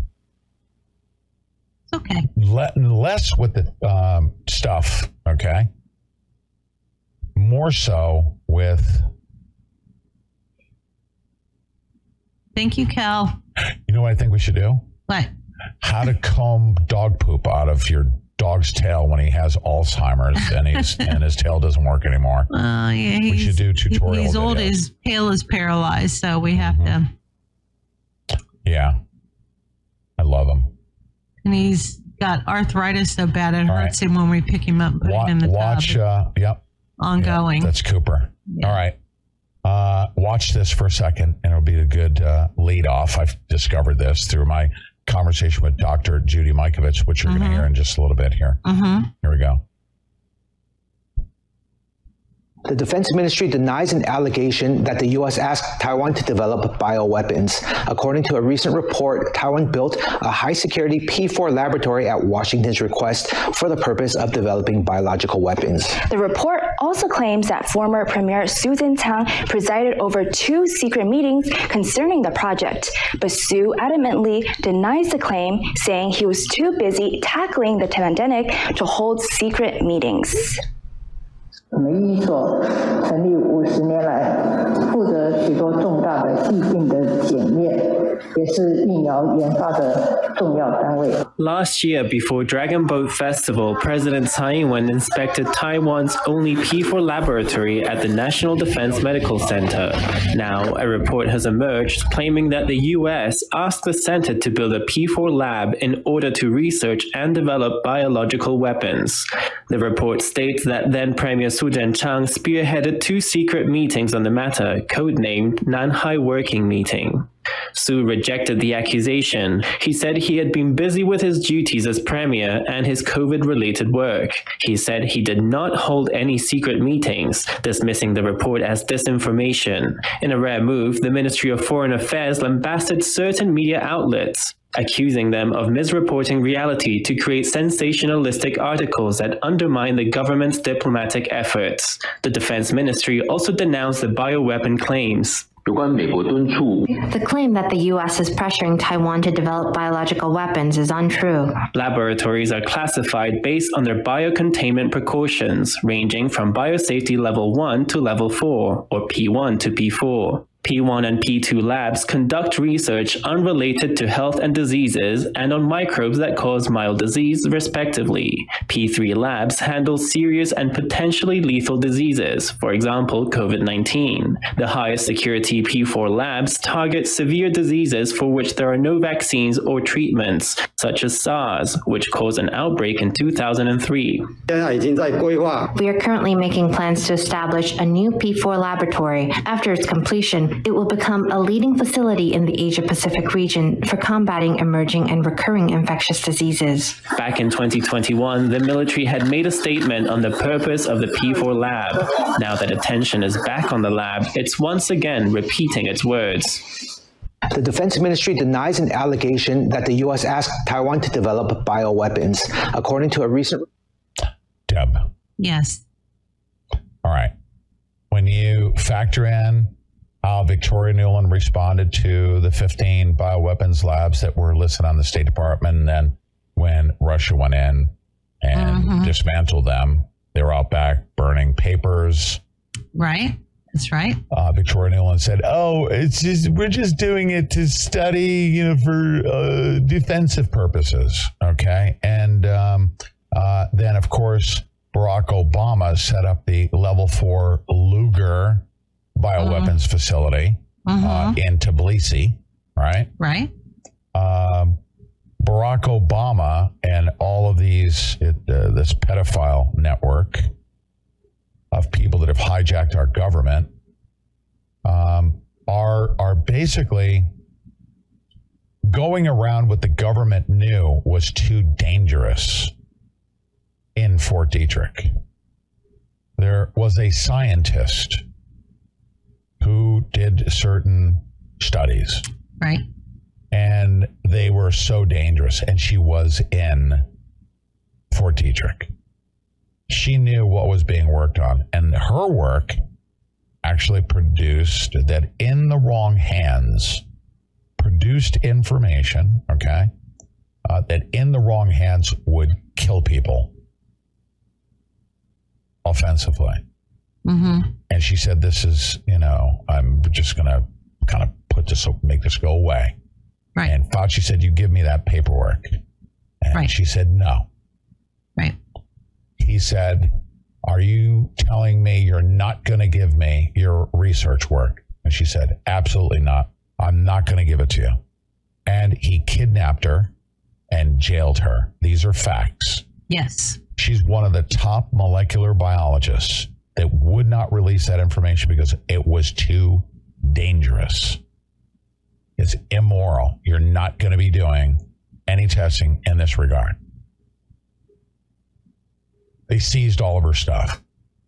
They held her and told her husband, there was other paperwork, I guess, but extorted, said, you will not get your wife back unless you convince her to tell us where all of her writings are. And he just so happened to have recorded everything and documented everything. And in his deathbed confession, why was he in a deathbed confession to begin with? Oh, because they killed everybody around her, okay, up to and including her husband. She gets into some complex stuff, but what I am going to do is I'm going to fast forward, to where she really starts hitting. I mean, it's so overwhelming. You guys have to go back. You have to re-listen to what she's saying, because she's not just speaking to you, okay? You need to listen to her as to the language she speaks, and she's talking to them, okay? Yeah. And what she did in this episode right here that you're about to hear, basically was a shot across their bow. You know what? Let me just check something. If you guys like what we do, will you consider letting me beg you to push that Rumble button? Because we want this information to go out. Give us a thumbs up. Yep. Give us a thumbs up if you like this information. This is so intriguing. Yep. Really. Yep. Here we go. Very passionate interview. Get ready.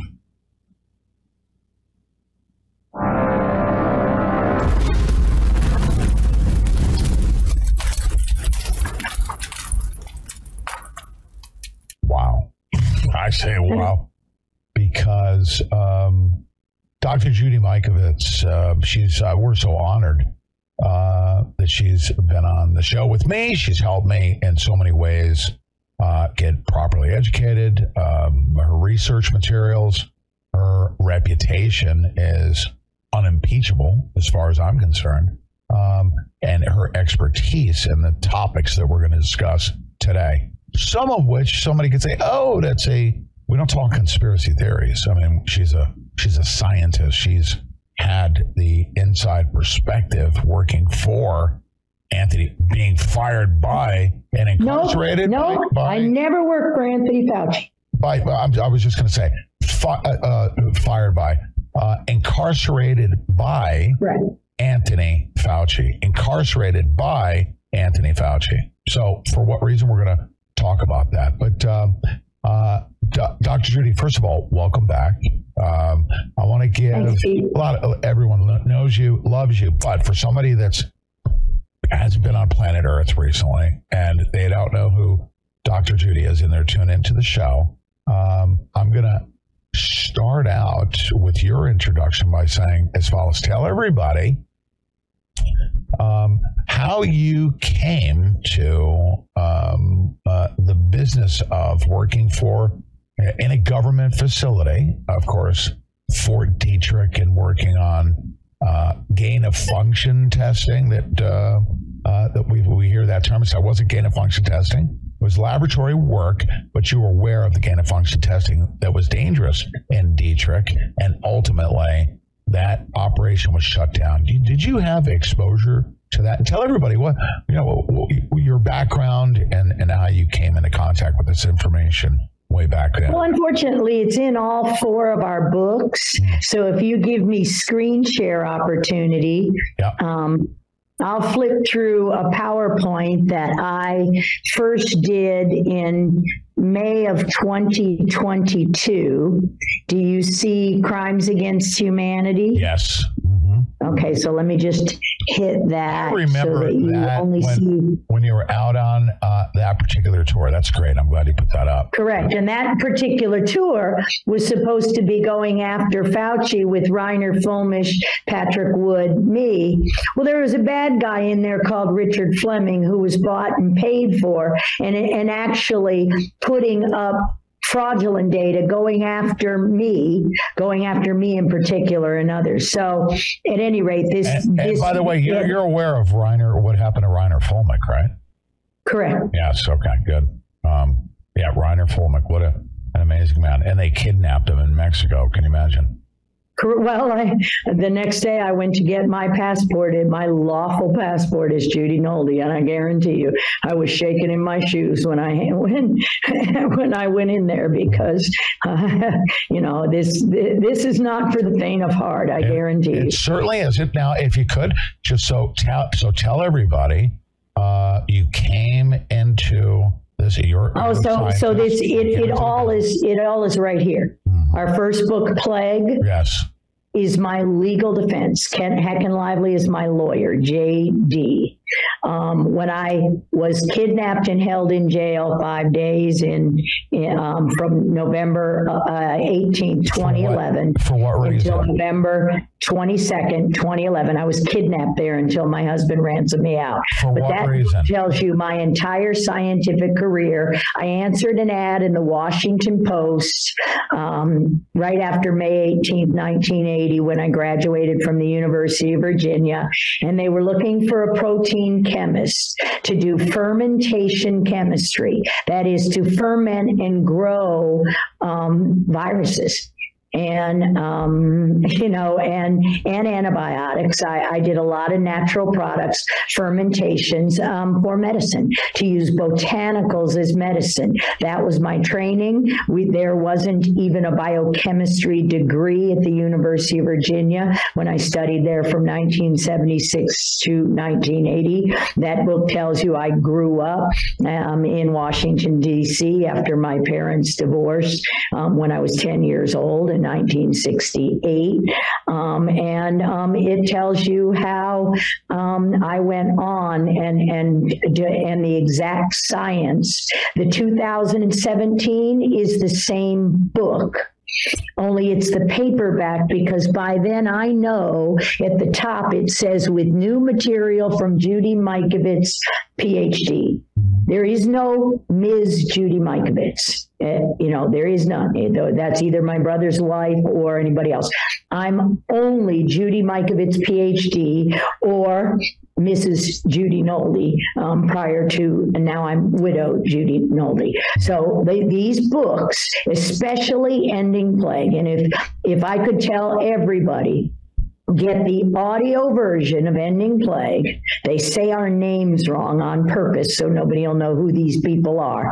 But get that book. It's the first time Frank Rossetti ever talked about what happened at Fort Detrick. This had nothing to do with Fauci. It had to do with Gallo, Chabner, and Cancer Institute hell-bent on designing viruses, poisons, to cause cancer and kill people quickly. And what they did was they maimed people. They caused chronic diseases. So we did the natural, God-given cures.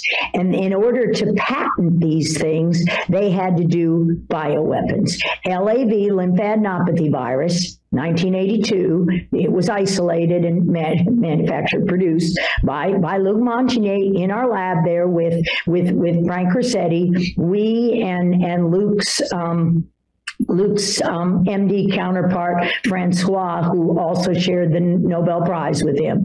My job is to teach them how to grow and purify and create the cell lines, the manufacturing plants, the tumor cell lines that don't die. We manufactured all viral vaccines in these animal, monkey, human, aborted human fetal cells. And those are all non-self. We created this explosion in cancer and neuroimmune disease. So by 2019, the key, and what COVID was, is premeditated murder of everybody they injected without a single placebo-controlled safety study since 1986. Watch thehighwire.com last week with Barbara Lowfisher and Del Bigtree. It's brilliant. It talks about the 1986 Act, where all liability was removed from pharma and placed right on the federal government. And the federal government, and this is what's called vaccine court, the compensation program for the injury. Right. In plague corruption, we tell you everything. Now we're going to end it naturally, okay? And I want to make sure that in this segment that we do, the bulk, the majority of it, I want to lay this out and let everybody know. You were arrested and silenced, and the silencing and what happened after your release, that was negotiated.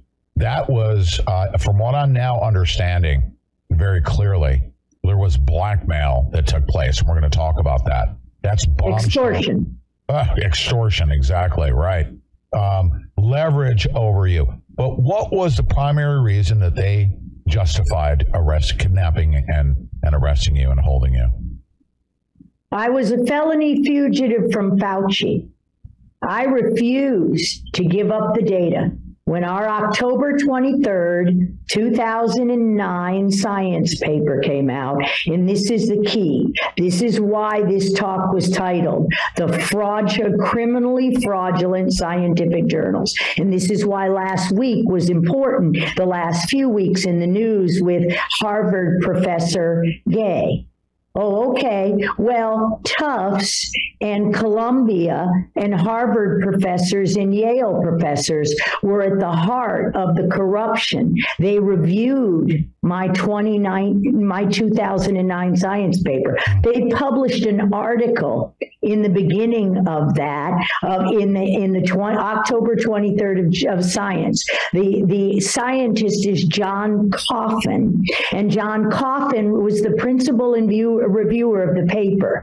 And in Plandemic Indoctrination, you know that he said if they reviewed that paper, the comedian, he said if they reviewed the paper, all bets are off.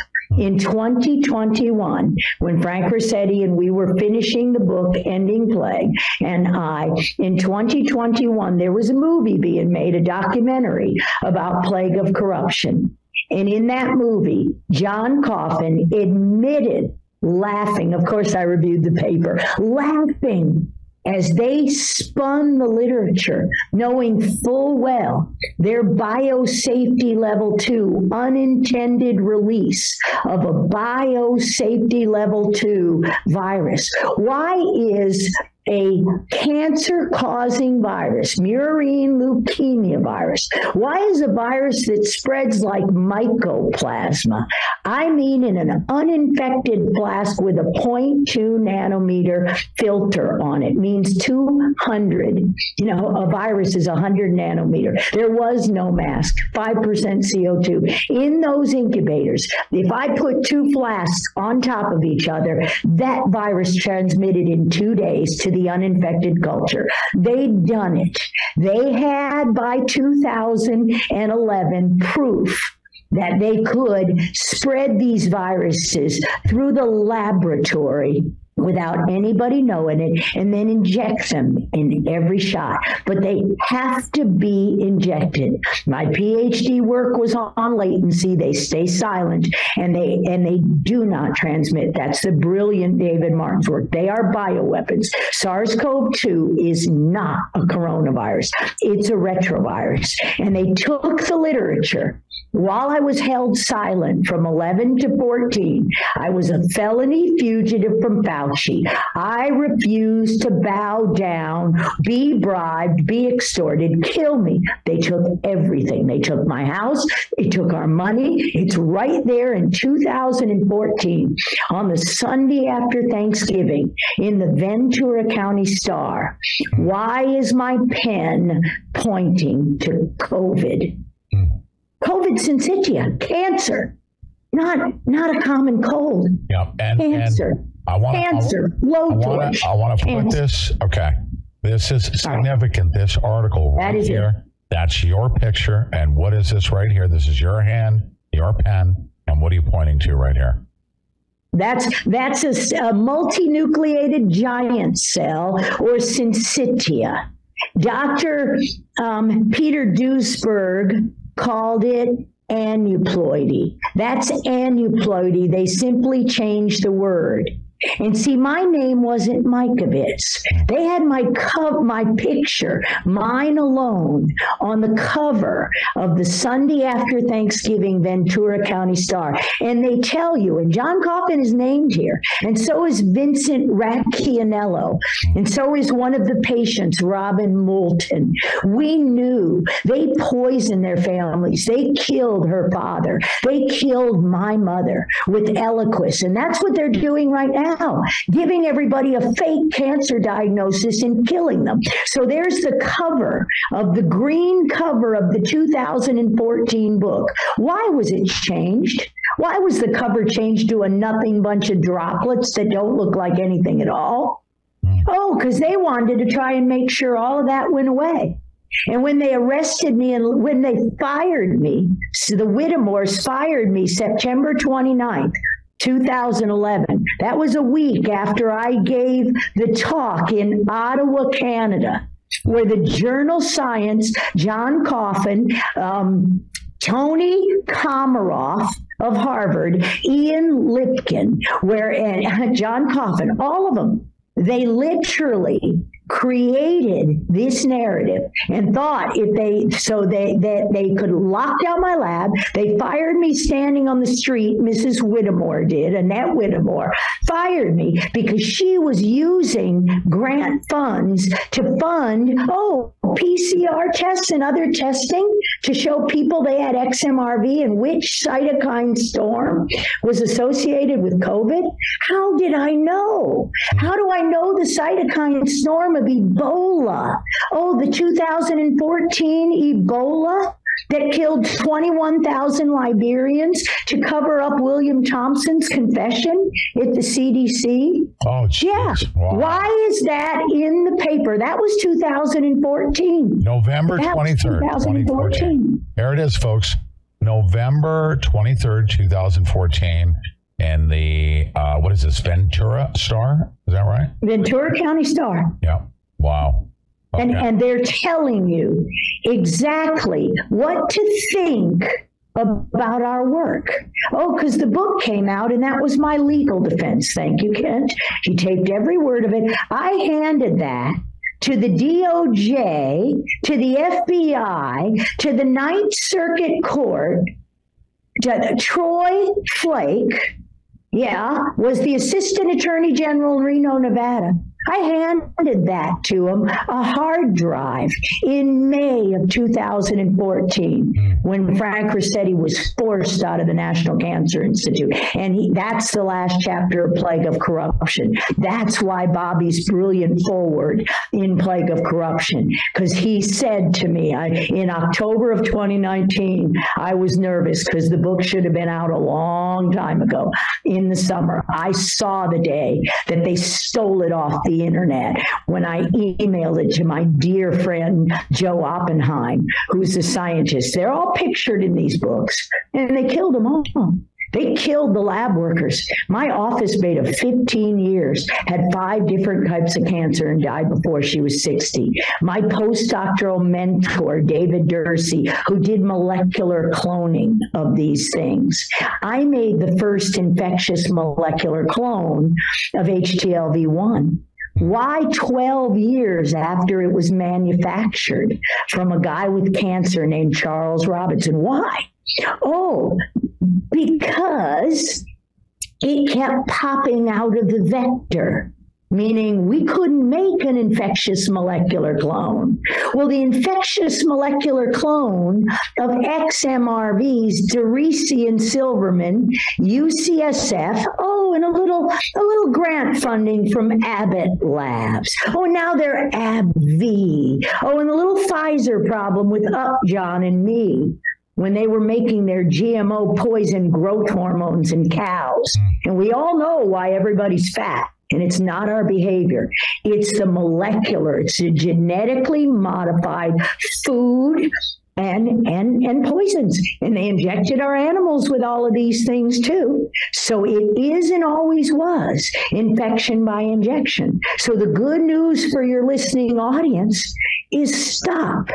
If the FDA says it, do the opposite. APO is not FDA approved. It does not meet the 2004 FDA Botanical Drug Guidance Act. See, I made these drugs and I know. And that's why that picture is 2006. Why is that picture 2006? Because we were showing the natural products, how to cure disease, how ivermectin works, how suramin works, a reverse transcriptase inhibitor. The first publication was 1960. That's why I show you Magic Johnson. Why did Magic Johnson test positive? That means antibody positive. That means he's immune. They're flipping around these tests. This is so criminal. And the band played on. And it's just silence equals death. This is the grace and the gift of God and Mickey Willis and everybody else who stepped up there like you and your team in 2012 and never gave up listening to me as I try to explain this. You couldn't possibly explain this because it's the lie that's so big. The Truth About Cancer, 2019, October 12th. Look at my talk. It's detailed in the first chapter of the second half of Ending Plague. And what was in my talk? Look at this. Here's John Coffin. He put an accompanying article in the Science Journal, the same journal our paper came out. A new virus for old diseases. And then talked about chronic inflammation. And on the left-hand side, the July 22nd, 2009, we submitted our science paper May 4th, May 6th, one of those, whatever. Truth About Cancer, if you don't mind me asking, that's Ty Bollinger, right? Correct. Ty and Charlie. And what did they do? They silenced them because Dr. Daniel Newsom and the company's Organics with 2 X's, they were making supplements and food and showing you through all their work how to use food as medicine. They were doing what we were doing with all their brilliance. And again, the government went after them and created a rift. So yes, in Anaheim, California, Bobby Kennedy was at the meeting, and so was Del Bigtree at the Truth About Cancer, October 12th of 2019. And I showed you every bit of this. A new disease. This is XMRV2. This is Omicron. This was announced by Gary Owens, a cardiologist at the University of Virginia, November 10th.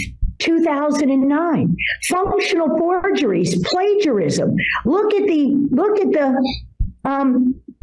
kids with autism. This was September 7, 2010. Look at the families of the XMRVs in mom with lymphoma and then chronic fatigue syndrome. Look at ITP. Look at mantle cell lymphoma. Look at myelodysplasia. Look at thymoma. They told us the only XMRV was the infectious clone called VP62, which was a Frankenstein clone. It was made from biopsies from 3 different men, and it's in all our book. Go look at Joe DeRisi's TED Talk. Joe DeRisi at UCSF. Remember, this all started in California when Tony Fauci said women, except for prostitutes, who actually are women, couldn't get HIV/AIDS. Look at ending plague in the Institute of Medicine. The Institute of Medicine, which used to be called the National Academy of Sciences, which John Coffin is a member, which means this is an ethical violation. All of this is an ethical violation to the point of it makes what Professor Gay did look like child's play. Yeah, look at her. Who and why? That was the first slide, or maybe the second, of my talk on October 12, 2019. Agency heads are scared to death if XMRV works out. What do they mean works out? Means there's a lot of variants, and some of them cause autism, and some of them cause ALS and Parkinson's disease, and some of them lie indolent until you get hit on the head enough to destroy you. They cause you to go into rage, into psychosis. There's no such thing as mass formation psychosis. They injected the disease-causing entity. There's no such thing as chronic Lyme disease. It's HIV, and it always was. It was called neuroAIDS, but Fauci had a little problem. He said women couldn't be infected unless they're prostitutes. And Frank said, he's like, oh man, they're humans. All animals have retroviruses. Coffin told Frank Rossetti in 1975, not bothering to look for human disease-associated retroviruses because they don't exist.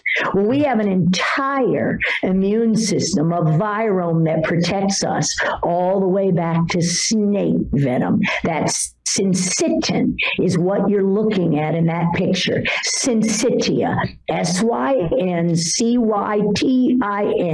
fuse cells together so the message of the spike protein can pass from cell to cell, cell-associated versus cell-free transmission. We did every bit of that in our science paper. How can I have no PCR product here in patient number 1118? Look how much spike, it's envelope. Look how much spike protein is cell-free in that human being's blood. They were variants all along. There was far more than one strain, and this is the problem. The variant tells you the parasite because your immune system responds. This is so criminal. And look at it. Here's the paper that they let Gary Owens publish. And I'm going to say let Gary Owens publish. Can I back up just 1 second here? Sure. Why is California to Reno? Why is California so important in this criminal conspiracy? Why? Well, California's ground zero.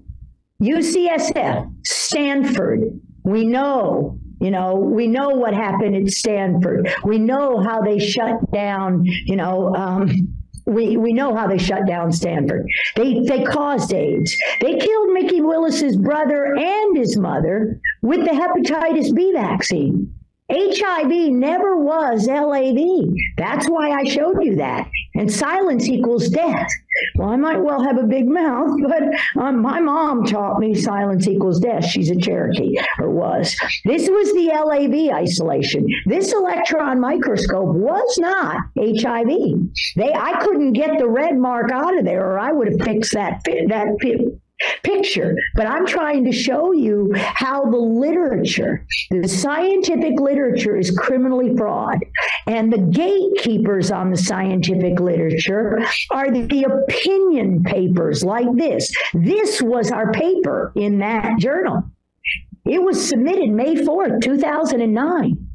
We had the July 22nd invitation only meeting right there. Look at all the names. All of those people knew exactly what was going on. And who was named in that newspaper article in Ventura in 14? When I did what they told me to do, talk to nobody but my lawyer or my husband, or the next time they would kill me. That's what they told David Nolde. My name is Nolde. They kidnapped David Mikovits and murdered him in that hospital. And murdered him December 1st, 2021, in order to try and put the final nail in my coffin, John Coffin. But it isn't happening because you got an ego, and we've got the film of him admitting on film. And many, many, many lawyers know it. Many, many lawyers know it. They censored the film. You know, it has to be censored or a whole bunch of doctors are going to kill themselves. But Bobby knows and Trump knows. And that's why they have to be kept off the ballot, because we'll go after every one of them. Every one of them. This is, what are these diseases? So, you're stating here that President Trump knows about everything that you're talking about. He's now been made fully aware?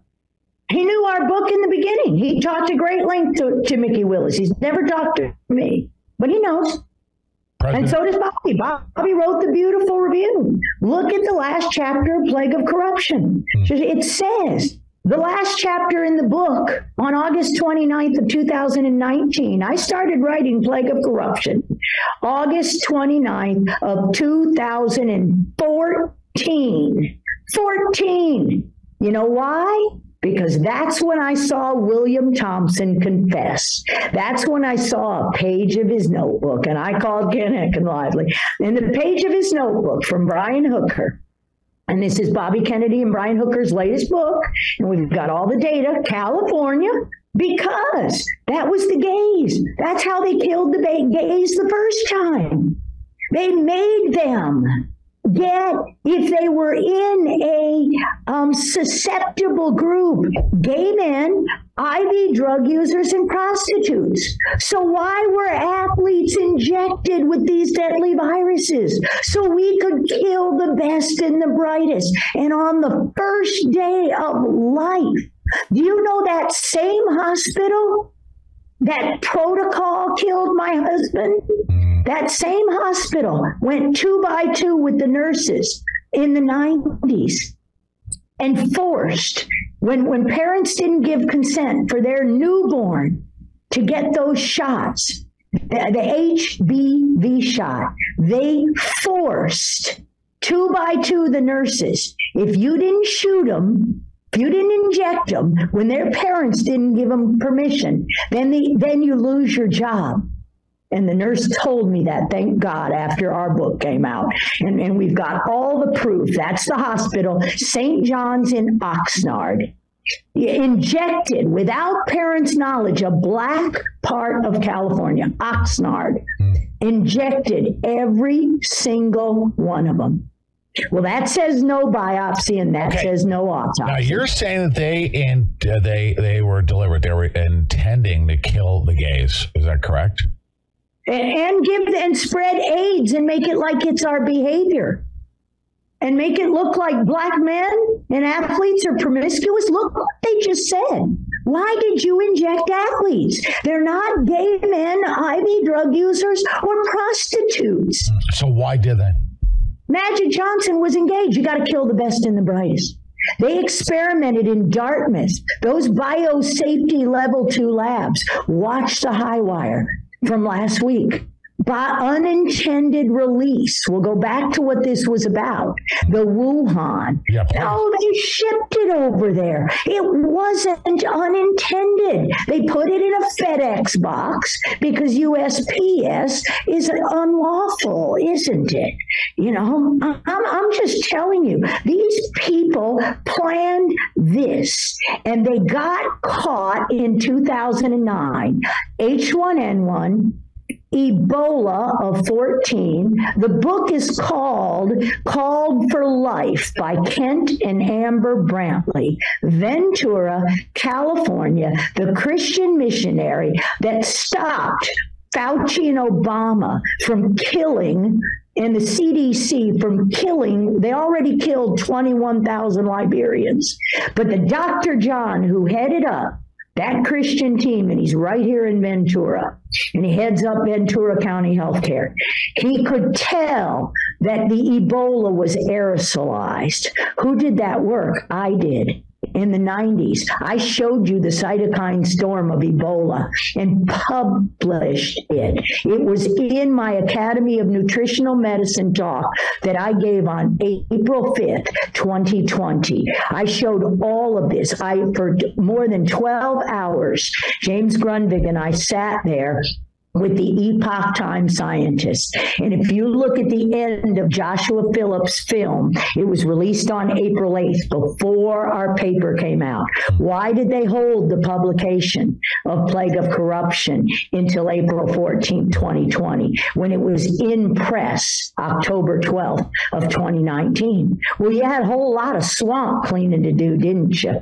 Because we had to take, this whole thing has to go down. The 1986 Act, all liability, all products, and all informed consent. Informed consent, not another needle, not another injection, not another pill. Don't go in a drugstore with a pharmacy in it. See, it's on all Americans right now. I can do no more. I've done everything I possibly can, and I talk, twice a day, every day. I can do no more. All I can do is try to get somebody to understand. I handed Troy Flake in the entire DOJ of Nevada the hard drive on March 16th, 2017. We sat in Jason Chavitz's office in Congress. The we is Del Bigtree, Bobby Kennedy, Michelle Ford, Riza Islam, Paximune. Not Paxlovid, that's poison. That's ivermectin with fluoride. Paximune is type 1 interferon from cows. It should have stopped all of this. And the FDA stopped us from keeping our animals and our food supply healthy. All of this is and always was genetically modified, is not of God. That's why the first slide in this talk was thanks to my pastor, Rob McCoy. Because he handed me when I couldn't understand how to put the cookies on the bottom shelf, which is explain it simply, according to Rob. He said, Judy, have you ever seen Darwin's thesis? Yeah, I thought, well, yeah, the origin of the species by means of natural selection. They want you all to think it's natural. They naturally evolved. Yeah, over 1,200 years because you put it all in a bat cave and called it the CIA in Reston, Virginia. It says, or the preservation of favored races in the struggle for life. Wait a minute. We're made in the image of God. There is no struggled life, and there's no favored race. You don't get to kill the black people so you can live. You don't get to sterilize. Where is that written, what you just recited? It's right there. Or the preservation of favored races in the struggle for life. That's Charles Darwin's original page. It came from Texas, and Rob McCoy gave it to me. And on that day in 2022, I said, of course. And all we had to do was go back again through all the documents, the last chapter of Plague of Corruption. We saved all the samples. We saved every single manufacturing plant. I've got every cell line. I've got the antibodies, and we shipped those along with the hard drive, along with everything 2, we gave them to the Ninth Circuit Court in Reno, Nevada. That's the who and the why. The who and the why was agency heads are scared to death if XMRV works out. What does it mean works out? Here they are. They're at the NIH Criminal Center in 2011. Oh, right after they jailed me, kidnapped me, held me political J6 style, and threatened my husband. Find the ransom and deliver it. Never say another thing, or you never see her again. You know, this is the United States of America, not the United States of corporation. Agency heads. Who is Suzanne Vernon? Oh, she was the lobbyist in a patient committee. She worked 22 years or 21 years for the CDC, and she conveniently left. And Ian Lipkin got $34 million for this study. I need to ask, what happened when you gave this evidence to the Reno, the federal court, I assume? Nothing. They covered it up. Troy Flake, April French, Mike Solari of the FBI. April French was also in the FBI. Nothing. Hundreds of thousands of pages of documents, just like Senator William Posey, who covered up the 100,000 pages of documents in 2014. And that's why Obama and Fauci had to kill 21,000 Liberians with their little vaccine, that their little Ebola outbreak. Came straight out of Fort Detrick, because I know the cytokine storm. I made the cell line, and I published it. And I published it in the 90s. So they had to fire me on September 29th. That's the last day of the fiscal year. I've got,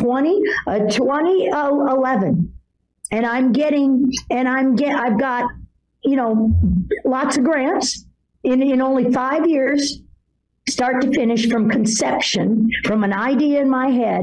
I co-founded, built the labs, built the safety level in to isolate these viruses and associate them with the disease. 5 years, start to finish. Not only had a diagnostic test for any variant and any stage of the disease. Here, this is what they did. And, had the cures. Because we know the cause. You can't inject animal mRNA, DNA, and protein. Not since 1986 did they ever clean up a single vaccine. Did they ever obey the law? Did they ever do a placebo-controlled study? There's not a warp speed to science. It takes decades to get something approved as a drug. You test everything you add to a cocktail. This is a boatload of mouse viruses put into the blue vat of monkey viruses and injected directly into the most vulnerable at the most vulnerable time in their life. When your epigenetics resets, that's the X chromosome. That's the protection of your genome with your God-given virome. Here's the paper that I was looking for all day. Oh, retrovirology, September 22nd, 2009. What did I show you? I just showed you September 10th. At September 10th, in 2010, when we had the first invitation-only workshop to show all of this, we had XMRVs across the world. I have every one of these documents, every one of them. I have the abstracts. You see, they thought they got everything when they locked down my lab on September 29th, fired me. Unfortunately, my husband's a personnel director, so he said, "You get her to say why she fired you." She fired me because she was irritated because I told her to go Fauci herself.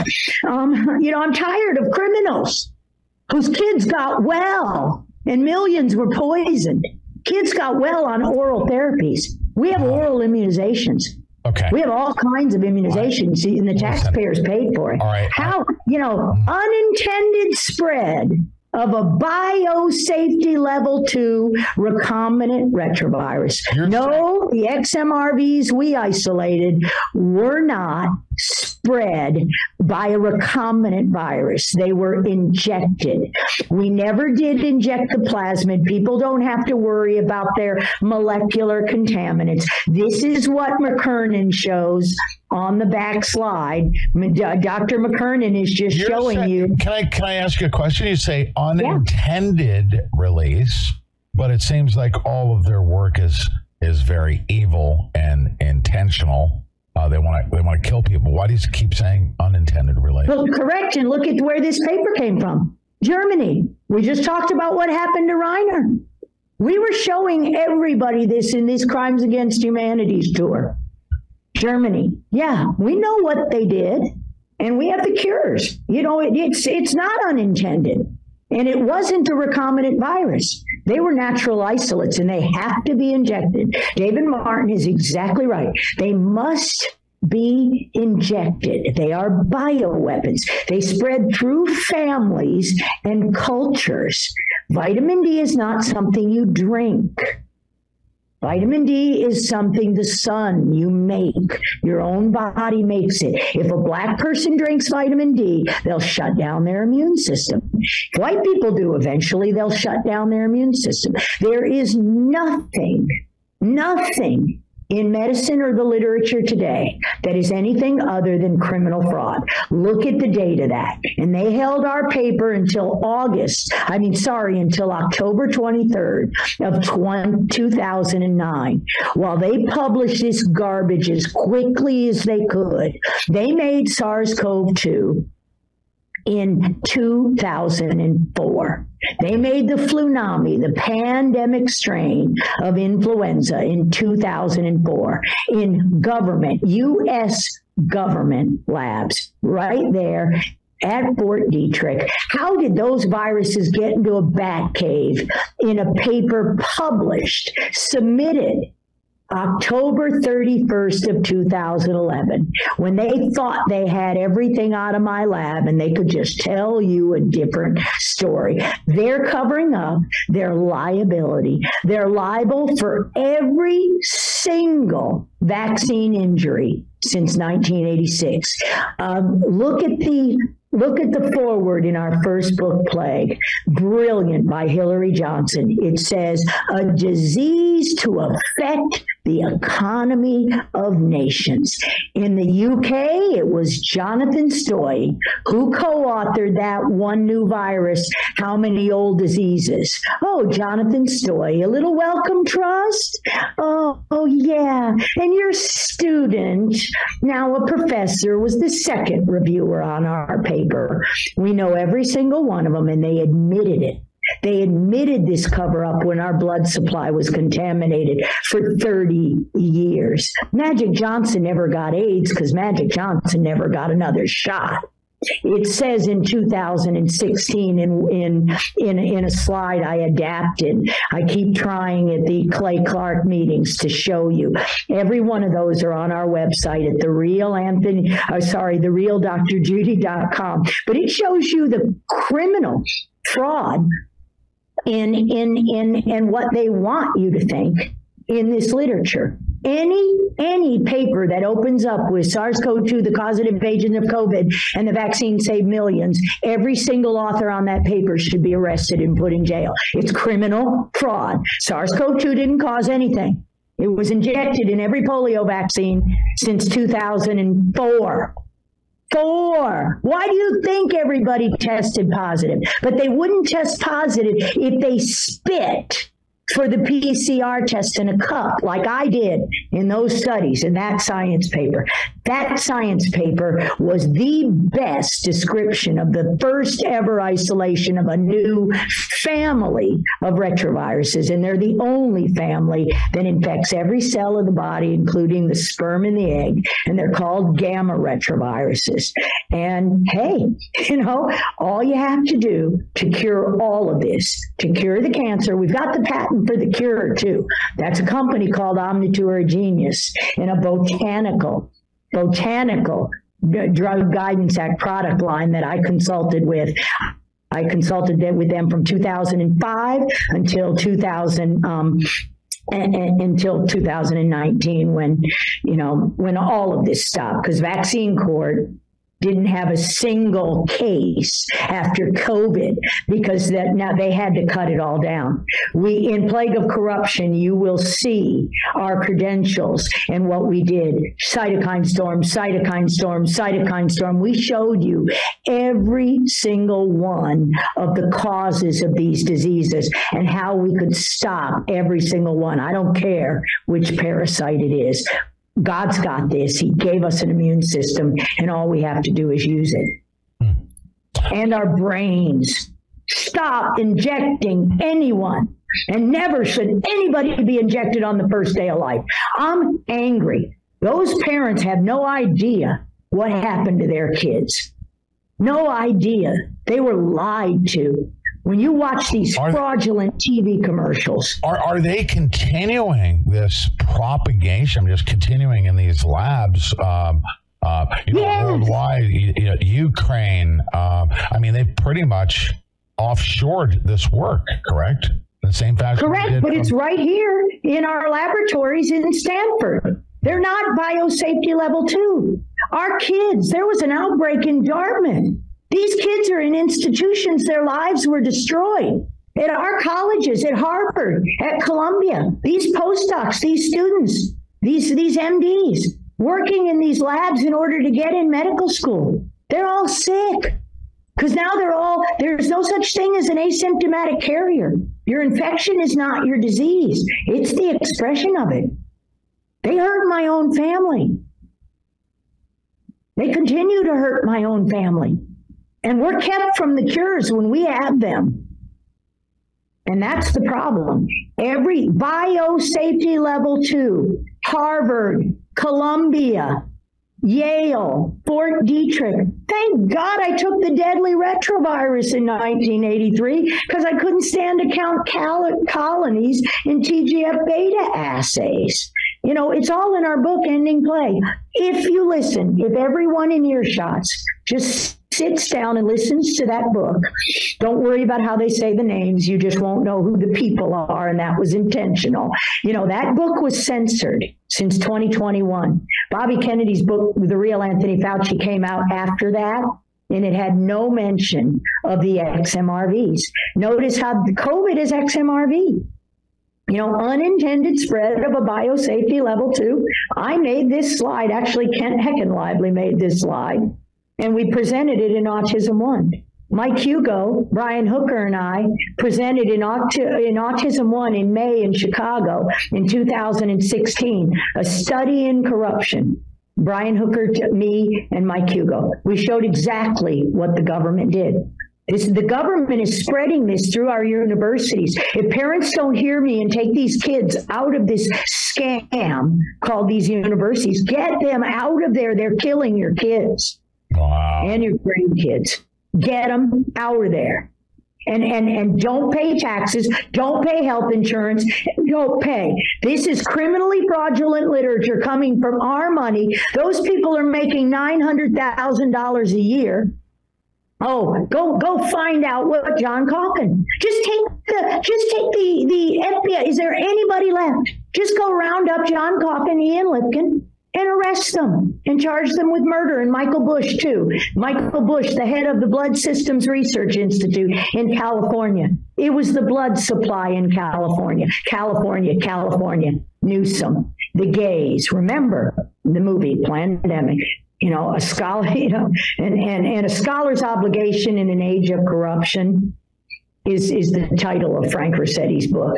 And a scholar's obligation is to not only produce the knowledge. It's not a theory and it's not my opinion.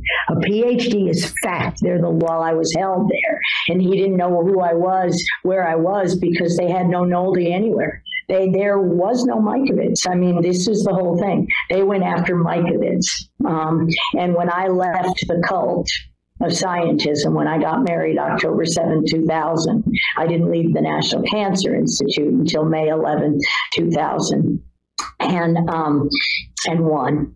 And so the intellectual property belonged to the National Cancer Institute, Mikovits and Rossetti. And that's why the Whittemore-Peterson Institute had to get the National Cancer Institute off that patent.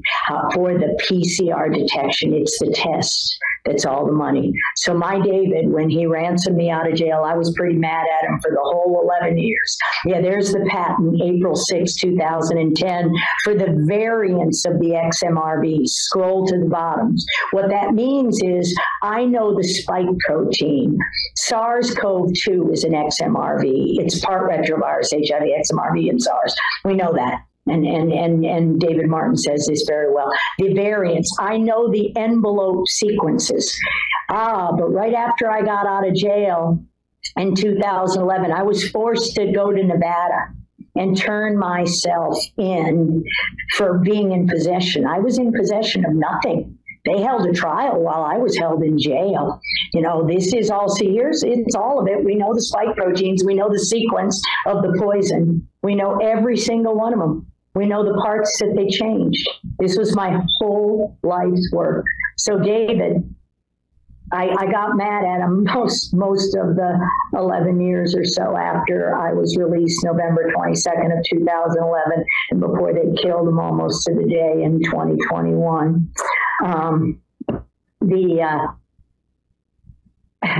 It's a great God story, but in the hospital, David, you know, Jesus showed up, David came back to life. We just loved him back to life. It's a great story. But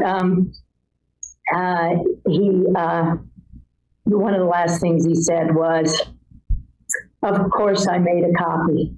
What do you think? I'm an idiot? He was the personnel director from hell. He was good.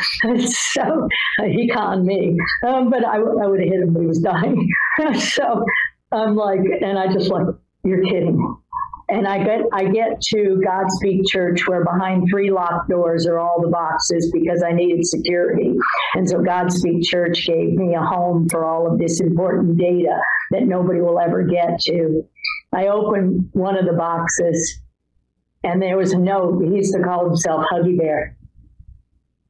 So there was a note that said, they told me not to keep a copy.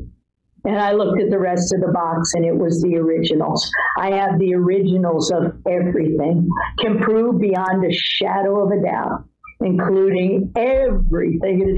It's all right there. And we've got it we've got them in the freezers. We've got them in the labs. He said, you know, and so my David always does exactly what, you know, he's a man of integrity. He made a vow, and he kept that vow. He ransomed me out of jail, and we got 11 more years together, or I would have been killed by the Faucis and the team, you know, Whittemore and Reed. That, you know, it's all in our books. They tried really hard to kill him. Harry Reid was involved in this, and absolutely, beyond a shadow of a doubt. He and the Clintons. That's why I keep going to Nevada, the Ninth Circuit Court, who went after Trump. The Ninth Circuit Court. The Ninth Circuit Court knew damn well what was going on. Harvey Whittemore, the lobbyist, you know, there it is. And Perkins Coie saying, "Oh, hey, by the way, you're not allowed to." Thank you for your check, dear friends. Mr. David Nolde. Well, we're going to have to split this up, because we're going to basically, on your behalf, split up that money because it's a violation of law. Correct. Wow. Thank you, Perkins Coie. You know who they are, right? Yeah. Yeah. They're the Russia collusion, Hillary Clinton person. Can't do anything about it at this point in time, but hopefully, wow. Hopefully, Again, okay. I know Bobby has a hard drive. I know where, all the government has the hard drive. Just go find Troy Flake. He was the Assistant Attorney General in 2017. We had a meeting with him and half the government. There were 10 people around that table, and they knew everything I showed them about the tax fraud of Harvey Whittemore. We have a FCA. I filed a RICO case with Mike Hugo writing most of it in November of 2014. They kept it under seal until 19 before deciding I wasn't a whistleblower. Under seal for 6 years, and so they could create all this 5.5 years. I couldn't even say I had a case, or my lawyer and I would have been held in contempt of court. Sealed documents. They thought they would all go away, but God has a sense of humor. My David's the best in the world as far as a personnel director. Have you made this what you said about what David told you and the file boxes? Have you made that public before? No. Well, it is actually I've talked obtusely with Polly Tommy on Christmas Eve. I was on the show with Children's Self-Defense. I wait. The one time I was going to reveal all of it, I tapped Bobby and just said, Bobby, can I copy you on this email? And he said, Judy, less is more.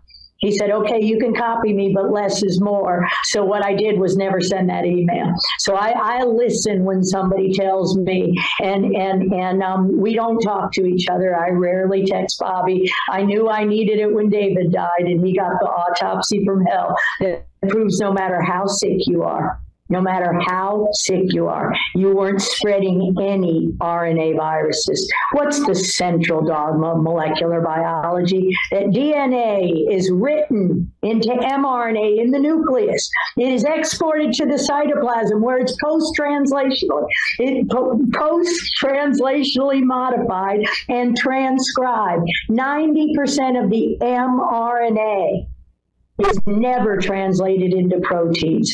When a man is dead, he's making no more RNA. You can show the test is positive. I interviewed the coroner or whoever it was, the pathologist in Los Angeles. Couldn't get an autopsy in Ventura. It was illegal. I said to Bobby, I'm not leaving this room because my husband's best friend was a mortician. And I had control of that body for every second. God is good all the time. Oh, yeah. And so at the end of the day, it's now written in a document exactly what happened in an insurance claim, which I filed on December 1st. Please don't show the names on that form because when Pastor Rob McCoy had the conversation, the only thing he was asked was not to make it political. And so Judy Nolde is not a political human being, but the Mike of its name is not a